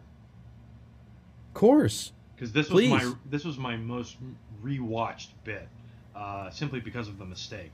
So we cut back to Eric Bischoff, and he is interviewing Ricky Steamboat, and this is a quote. Eric Bischoff says, "Blah blah blah blah blah. Steamboat will meet Steamboat for the U.S. title," and it's so the good. microphone goes to Steamboat, but my eyes are glued on Bischoff because I want to see if he's going to acknowledge it. And you can tell about a second or two later, he looks at the camera and this big gulp goes down his throat, and he kind of does this weird little shuffle with his head, a complete and total acknowledgement of what he had just said. It's hilarious. It's so good. It is the nonverbal. He does the nonverbal equivalent of fuck. Like, yeah, you can tell he's. It's amazing because like Eric Bischoff. It's interesting because you think about Eric Bischoff before the NWO, before he joined them, and the one after, without any prior knowledge of who Eric Bischoff was as a person. After the NWO thing and WWF and Vince McMahon, blah, blah, blah. And Eric is just basically a really vanilla guy in early WCW days. And when this moment happens, I could see a little bit of the real guy. You know, like a little bit of of the tyrant come out, like just a little bit, and because I mean, not to put it down, I love Eric Bischoff. I'm a huge fan of his, but that was really interesting for me, at least, to see a little bit of the real guy come on. I'll give Steamboat all the credit. He did not acknowledge the mistake at all. Like, really, that you just embarrassed me. Like, Steamboat is such a pro. Yeah, it's the same problem with the Ron Simmons promo, because if he just didn't talk so much, he wouldn't have gotten tripped up. But he asked Steamboat a question and then keeps going, and then that's when he stumbles into Steamboat versus Steamboat for the title. And once again, I mean, I guess Steamboat gets a little bit more of a break than Simmons between match and interview, but it's another terrible promo. It's just kind of babbling and all over the place. Like, what are we doing? Like, all we're getting out of this is the only thing that matters is he wants the U.S. title. But then that's when Paul Lee comes in and he just bails out everybody on this promo, and he says, I give you all the respect in the world for winning, but there's no more title shots ever. And then that's when Cactus just Pearl Harbors him, and then they start brawling in the aisleway. I guess this is a feud now. Exactly. That was my same thought. I was like, oh, wait. I was so disappointed. I was because too. It's just it, and I mean, it feels like I'm sure the work will be good. Both of them. Yes, it really does. That's the part that just really sucked. Was I wanted to see, and I'm glad I didn't remember everything up to this point. But when he came back into WCW, and I knew he would feud with Rick Rude, I thought he would get the U.S. title off of him in this feud. But it doesn't seem like it's happened. I guess it hasn't happened, and it may not happen now. So, whatever. Here's something I don't. You guys, you and Jason are so much better at getting this stuff than I am. Every once in a while, there's something I notice, and I write it down. This sign at ringside. This doofus guy, kid, whatever, holds up that says Steiner's and sign? Oh, damn it! It says Steiner's and Musso rule. And I was like, is it Moose or is it Musso? Because the O and the O, it could be both letters. And this kid is so amped up as Jim Ross is talking, because Jesse bailed him out. He ditched and went up to the rampway because he needs to do the bikini contest with Johnny B. Bad. He's putting himself into the event. But I saw that kid, and it's just like this kid, once again, And you can tell when they go back to him later, security must have gotten to him. Was like, yeah, don't ever put that fucking thing up again, because he never. He kind of has this look on his face like I'm so sorry the rest of the night. But anyway, Jesse brings out John. Go ahead. He brings out Johnny B. Bad, and he asks him if he likes girls immediately, like right off the bat, which is like, it's great, Jesse. It's just. I hope that does well with your base in Minnesota. Johnny B. Bad says, this is awesome. I love what Johnny B. Bad does here. He says that Jesse is just jealous. And then I think Jesse shits his pants. Because he has this pause like, I don't know what to say to this. Like, this almost like... This is the Black Thunder, White Lightning movie that I wanted. Not that I don't think Mark Maron's black, but I mean, it's just like there's a buddy thing going on here, which I'm like, I see potential. Oh yeah. Medusa comes out looking like an American Gladiator in her bikini. She looks like Zap or somebody like that from American Gladiators. Jesse runs down, like he just buries Jim Ross's Medusa's going on there, like, oh, you just can't control yourself, Ross, can you? It's so mean. It's hilarious. He just goes so right. Good. It is. It's so then it's Missy's turn, and I love Medusa kind of gives an early sell to it. She has this smirk on her face, and then that's when we go over to Missy. She doesn't come out. The crack staff of Jesse Ventura and Johnny B. Bad come over to see what's going on, and she says to them on the microphone, like, my bikini was supposed to be in this envelope, and it's not in here, which is like, what? Like, they show the envelope. This is not a legal envelope, folks. This is a tiny postcard envelope, if that. I didn't even see a stamp. Exactly. Like, how did this get there? How did this get there? And so then she, it's a question, well, can she participate in this contest? She takes Jesse's do-rag or hat or whatever it is. I guess it's a do. He calls it a scarf. It looks like a do-rag to me. I don't know. Whatever. Johnny B. Bad says that Jesse's head is as smooth as a baby's bottom, which Jesse instantly explains is due to his large amount of testosterone. He protests that the competition should be over. Johnny B. Bad takes another peek and says he's not sure if she can come out, meaning Missy. But guess what? She does. And she comes out wearing a bikini that's made out of Jesse's scarves. I guess she found other ones too. Which really, I love how much this aggravates Jesse. It shouldn't. He should be like, oh my gosh.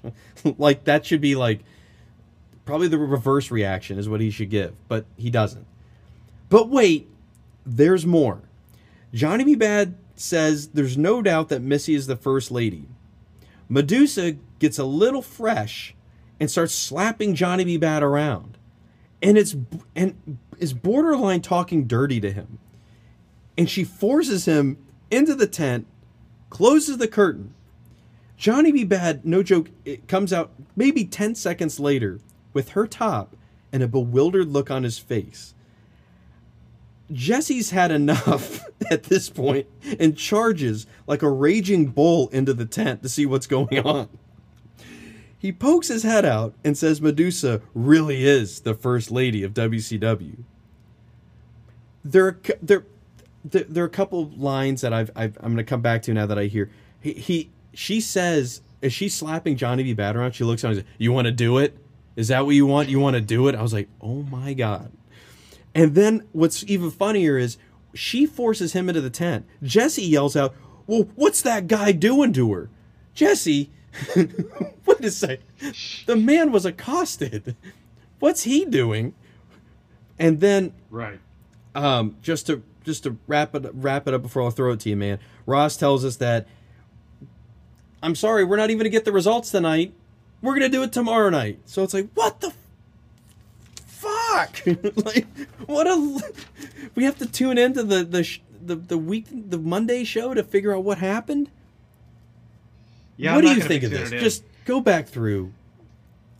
I mean, we know how this is going to go, but what did you think of this whole mess? Like, first of all, I couldn't help but wonder what Jesse's do-rag smelled like Axe body spray and sexual Tyrannosaurus or whatever, like, and that being on Missy Hyatt. Like that's one. Here's another. So this is supposed to be the bikini. This is supposed to be the itty-bitty, teeny-beady, whatever bikini. Like, they say that so many times, I'm so tired of hearing it. And Medusa comes out wearing a bikini and then, like, chaps on top of it. Why does she have to wear that? Why can't it just be a bikini? Like she's wearing actually more clothes here than she was in one of the other ones. It's strange. It's like, what are you, shy? Like, you agreed to do this. I don't understand why she's wearing all that stuff. I mean, Johnny B. Bad declares that Missy is the winner, but I really don't know where he's getting his information from. Because I remember them saying, well, we're going to take it from the phone calls, and then we're going to ask the audience. I'm like, well, who do you think the audience is going to pick? I mean, granted, like, looks-wise, I would definitely... It's interesting how time works. Looks-wise, I would definitely go with Missy Hyatt. Like, I really do think she is the first lady of wrestling. She was the first lady that I was even aware of in pro wrestling, even before Miss Elizabeth. So, yeah, she's the first lady, and she's more attractive, sure. Today, I'm going with Medusa. Like, I'm willing to bet Medusa. Oh, yeah. Yeah, because Missy Hyatt's had too much shit done to her face, and Medusa, well, you're pretty much working with the same level of normal in regards to her. So, yeah. I don't know. Like, this whole thing has just been a colossal waste of time. If anything, it's made me hate Johnny B. Bad, simply due to just how annoying he is every time he talks. And this isn't how I remember him as a kid, but like, at least like the banter with Jesse Ventura, that was kind of fun. The highlight for me, though, however, was to see what the hell is on top of Jesse Ventura's head. And I can't believe he would walk out of his house every day thinking that looked good. So basically, he's bald, but it's not quite what he has now. Nowadays, I believe it's referred to as a skullet, where it's not a mullet, but there's no hair at all on top, but he has basically the ponytail and whatever comes with that on the back end, and that's kind of what he has here. It just looks awful, and the whole thing is awkward. I'm not a fan. Not a fan. Ross, as well as talking about the results being on the main event show on Monday night, he also plugs, in a week, we've got a Clash of the Champions show. That'll actually be our next episode, too, where the NWA Tag Team Title Tournament is starting, which I was like, why are we having this? Like, and don't get me wrong, spoiler alert, I went to that Clash. I'll be interested to see what I remember, basically based on watching the show. But at the same time, I'm trying to remember, and I'm trying to think now, why are we doing this? We've got the WCW World Tag titles. You even mix in those IWGP titles. Like, what's the point of doing this? I'm sure there is some backstage explanation about the NWA WCW stuff. I get that, but just logistically, you already have a U.S. tag team title, and maybe that's on its way out. I don't, whatever.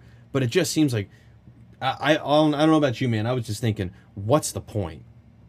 Well, that's me about 80% of the time watching these shows. Not in regards to like us recording, but like the bikini contest, the Dangerous Alliance match, the top rope shit. What's the point? What are we doing here? Right. Where's Tom Zink? Yeah. Man, exactly. I'm missing the Z-Man on the show and his reminding us of what show we're watching. That's right. And his self-appointed cameraman. We go back to Tony and Eric. Is it applicable to call Cactus an assassin? Once again, I don't mean to hammer that point. I just remember they once again talk about him being like this assassin, like he's hired to just go take people out. And it's like, he doesn't do a great job because he ends up losing these feuds. No, I'd like to see a remake of a certain movie and just call it Grosse Pointe Cactus, and just have Cactus Jack battling Dan Aykroyd, you know, and wooing like Minnie Driver. Cactus Jack, like it just no, like because first of all, I think he's batting like 0 for 1,000 because he doesn't actually get his job done. like I don't really know what WCW's idea of a hitman is, but it ain't working. Like he's not killing the guy. He's not taking him out of commission. Hell, the guy that he's been hired to hit is the world champion. You know?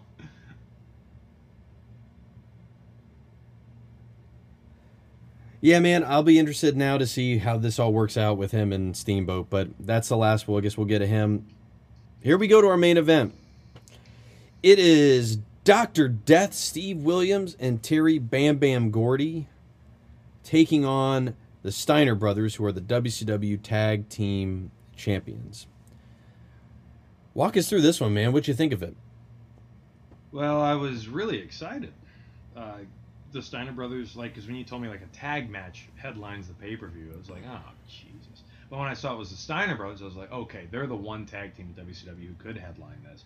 And Dr. Death and Terry Gordy, wow. So this, it's cool to see Dr. Death here. So I'll just run through this quickly. Rick Steiner, he suplexes Dr. Death like he's nothing. And it really seems to shake up Dr. Death. And I don't know if it was kayfabe or not, but it was very convincing. Because he's a big dude. And Rick Steiner picked him up like he was nothing. And it was just like, okay, wait a minute. Like, these guys mean business.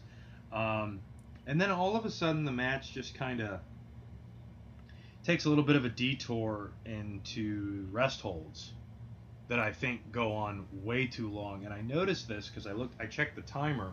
The match starts around the 130-minute mark, and there was about 30 minutes to go. And I was like, is this really going to be a 30-minute tag team match? And sure enough, I believe it is. Yeah. I believe it goes the distance, and it feels like it. I mean, it It does. feels long. And it's just, I'll be honest, it's a boring match.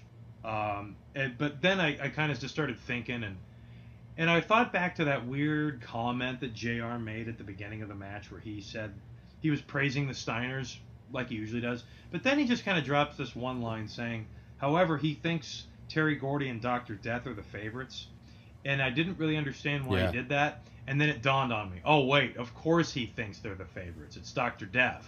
You know, like, yeah, right. Exactly. he loves. So I think he was just trying to put Steve Williams over because of their relationship.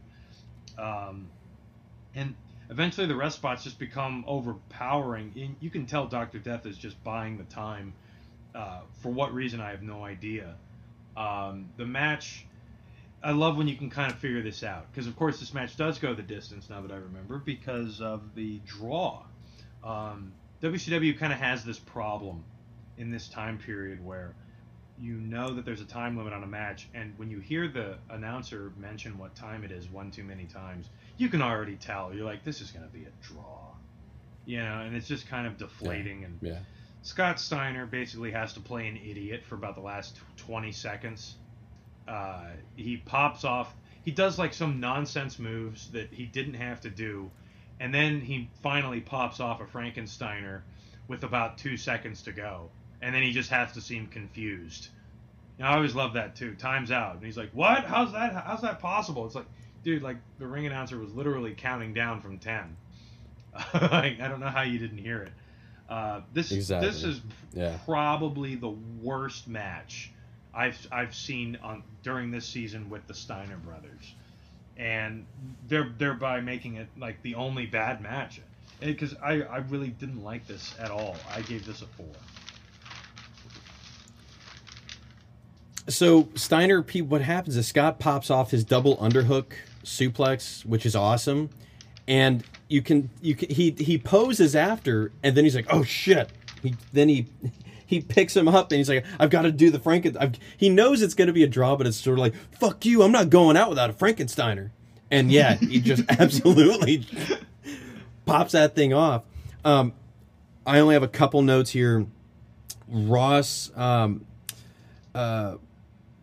I think Jim Ross almost breaks into laughter when he says that Rick Steiner has a degree in education, and Jesse is quick to go, yeah, right, what, in kindergarten?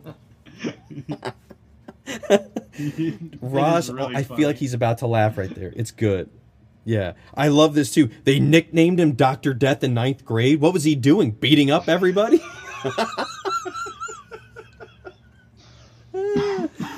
All right. Be a star. Here's what I like. I don't like the length on this match, and I do feel like the crowd is done by the time this match starts. Like, it's one of those, like, especially when you throw an Iron Man match in there, like, it is extremely hard. It is extremely hard to come back from that. You know, it was extremely hard to get the crowd back. The one thing I like about this match, however, is I like that the Steiners are in real danger. It's the only time we've really seen them in the U.S. Like the Japan matches, they definitely those opponents take them to the limit. This here, they do feel like they're going to lose. I kept thinking, I was like, they're going to lose in this. Like, you can just see they look spent. It's the one time they look like out, like it looks like they're blown up at different points of the match, and that's what I did like about it. Like, I did the exact same thing you did. When it started, I was like, this is the last match. How much time we got left? 30 minutes. Fuck. All right. Let's do this. So I do feel like the rest spots are excessive, but I did enjoy the fact that it just felt like there was a reasonable amount of suspense that like they could lose. I was just a hair above. I had it at a 5. It is like for Steiner's matches, like for what we've seen, like a 5 for them. Like, I mean, there's some of these guys who wish they could have a 5 with some of the duds we've seen throughout the season. But a 5 for them is pretty low because I think we've consistently had Steiner's match. I wouldn't say consistently. I'd say overall, just throwing it out there, like at least a 7.5 would probably be the average we've given a Steiner's match. Right. Something like that, you know?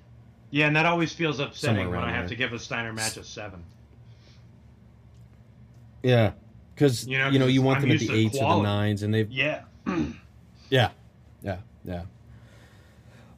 So that brings us to a close for Beach Blast 92. What a time this was! What a time to be alive for Beach Blast 92.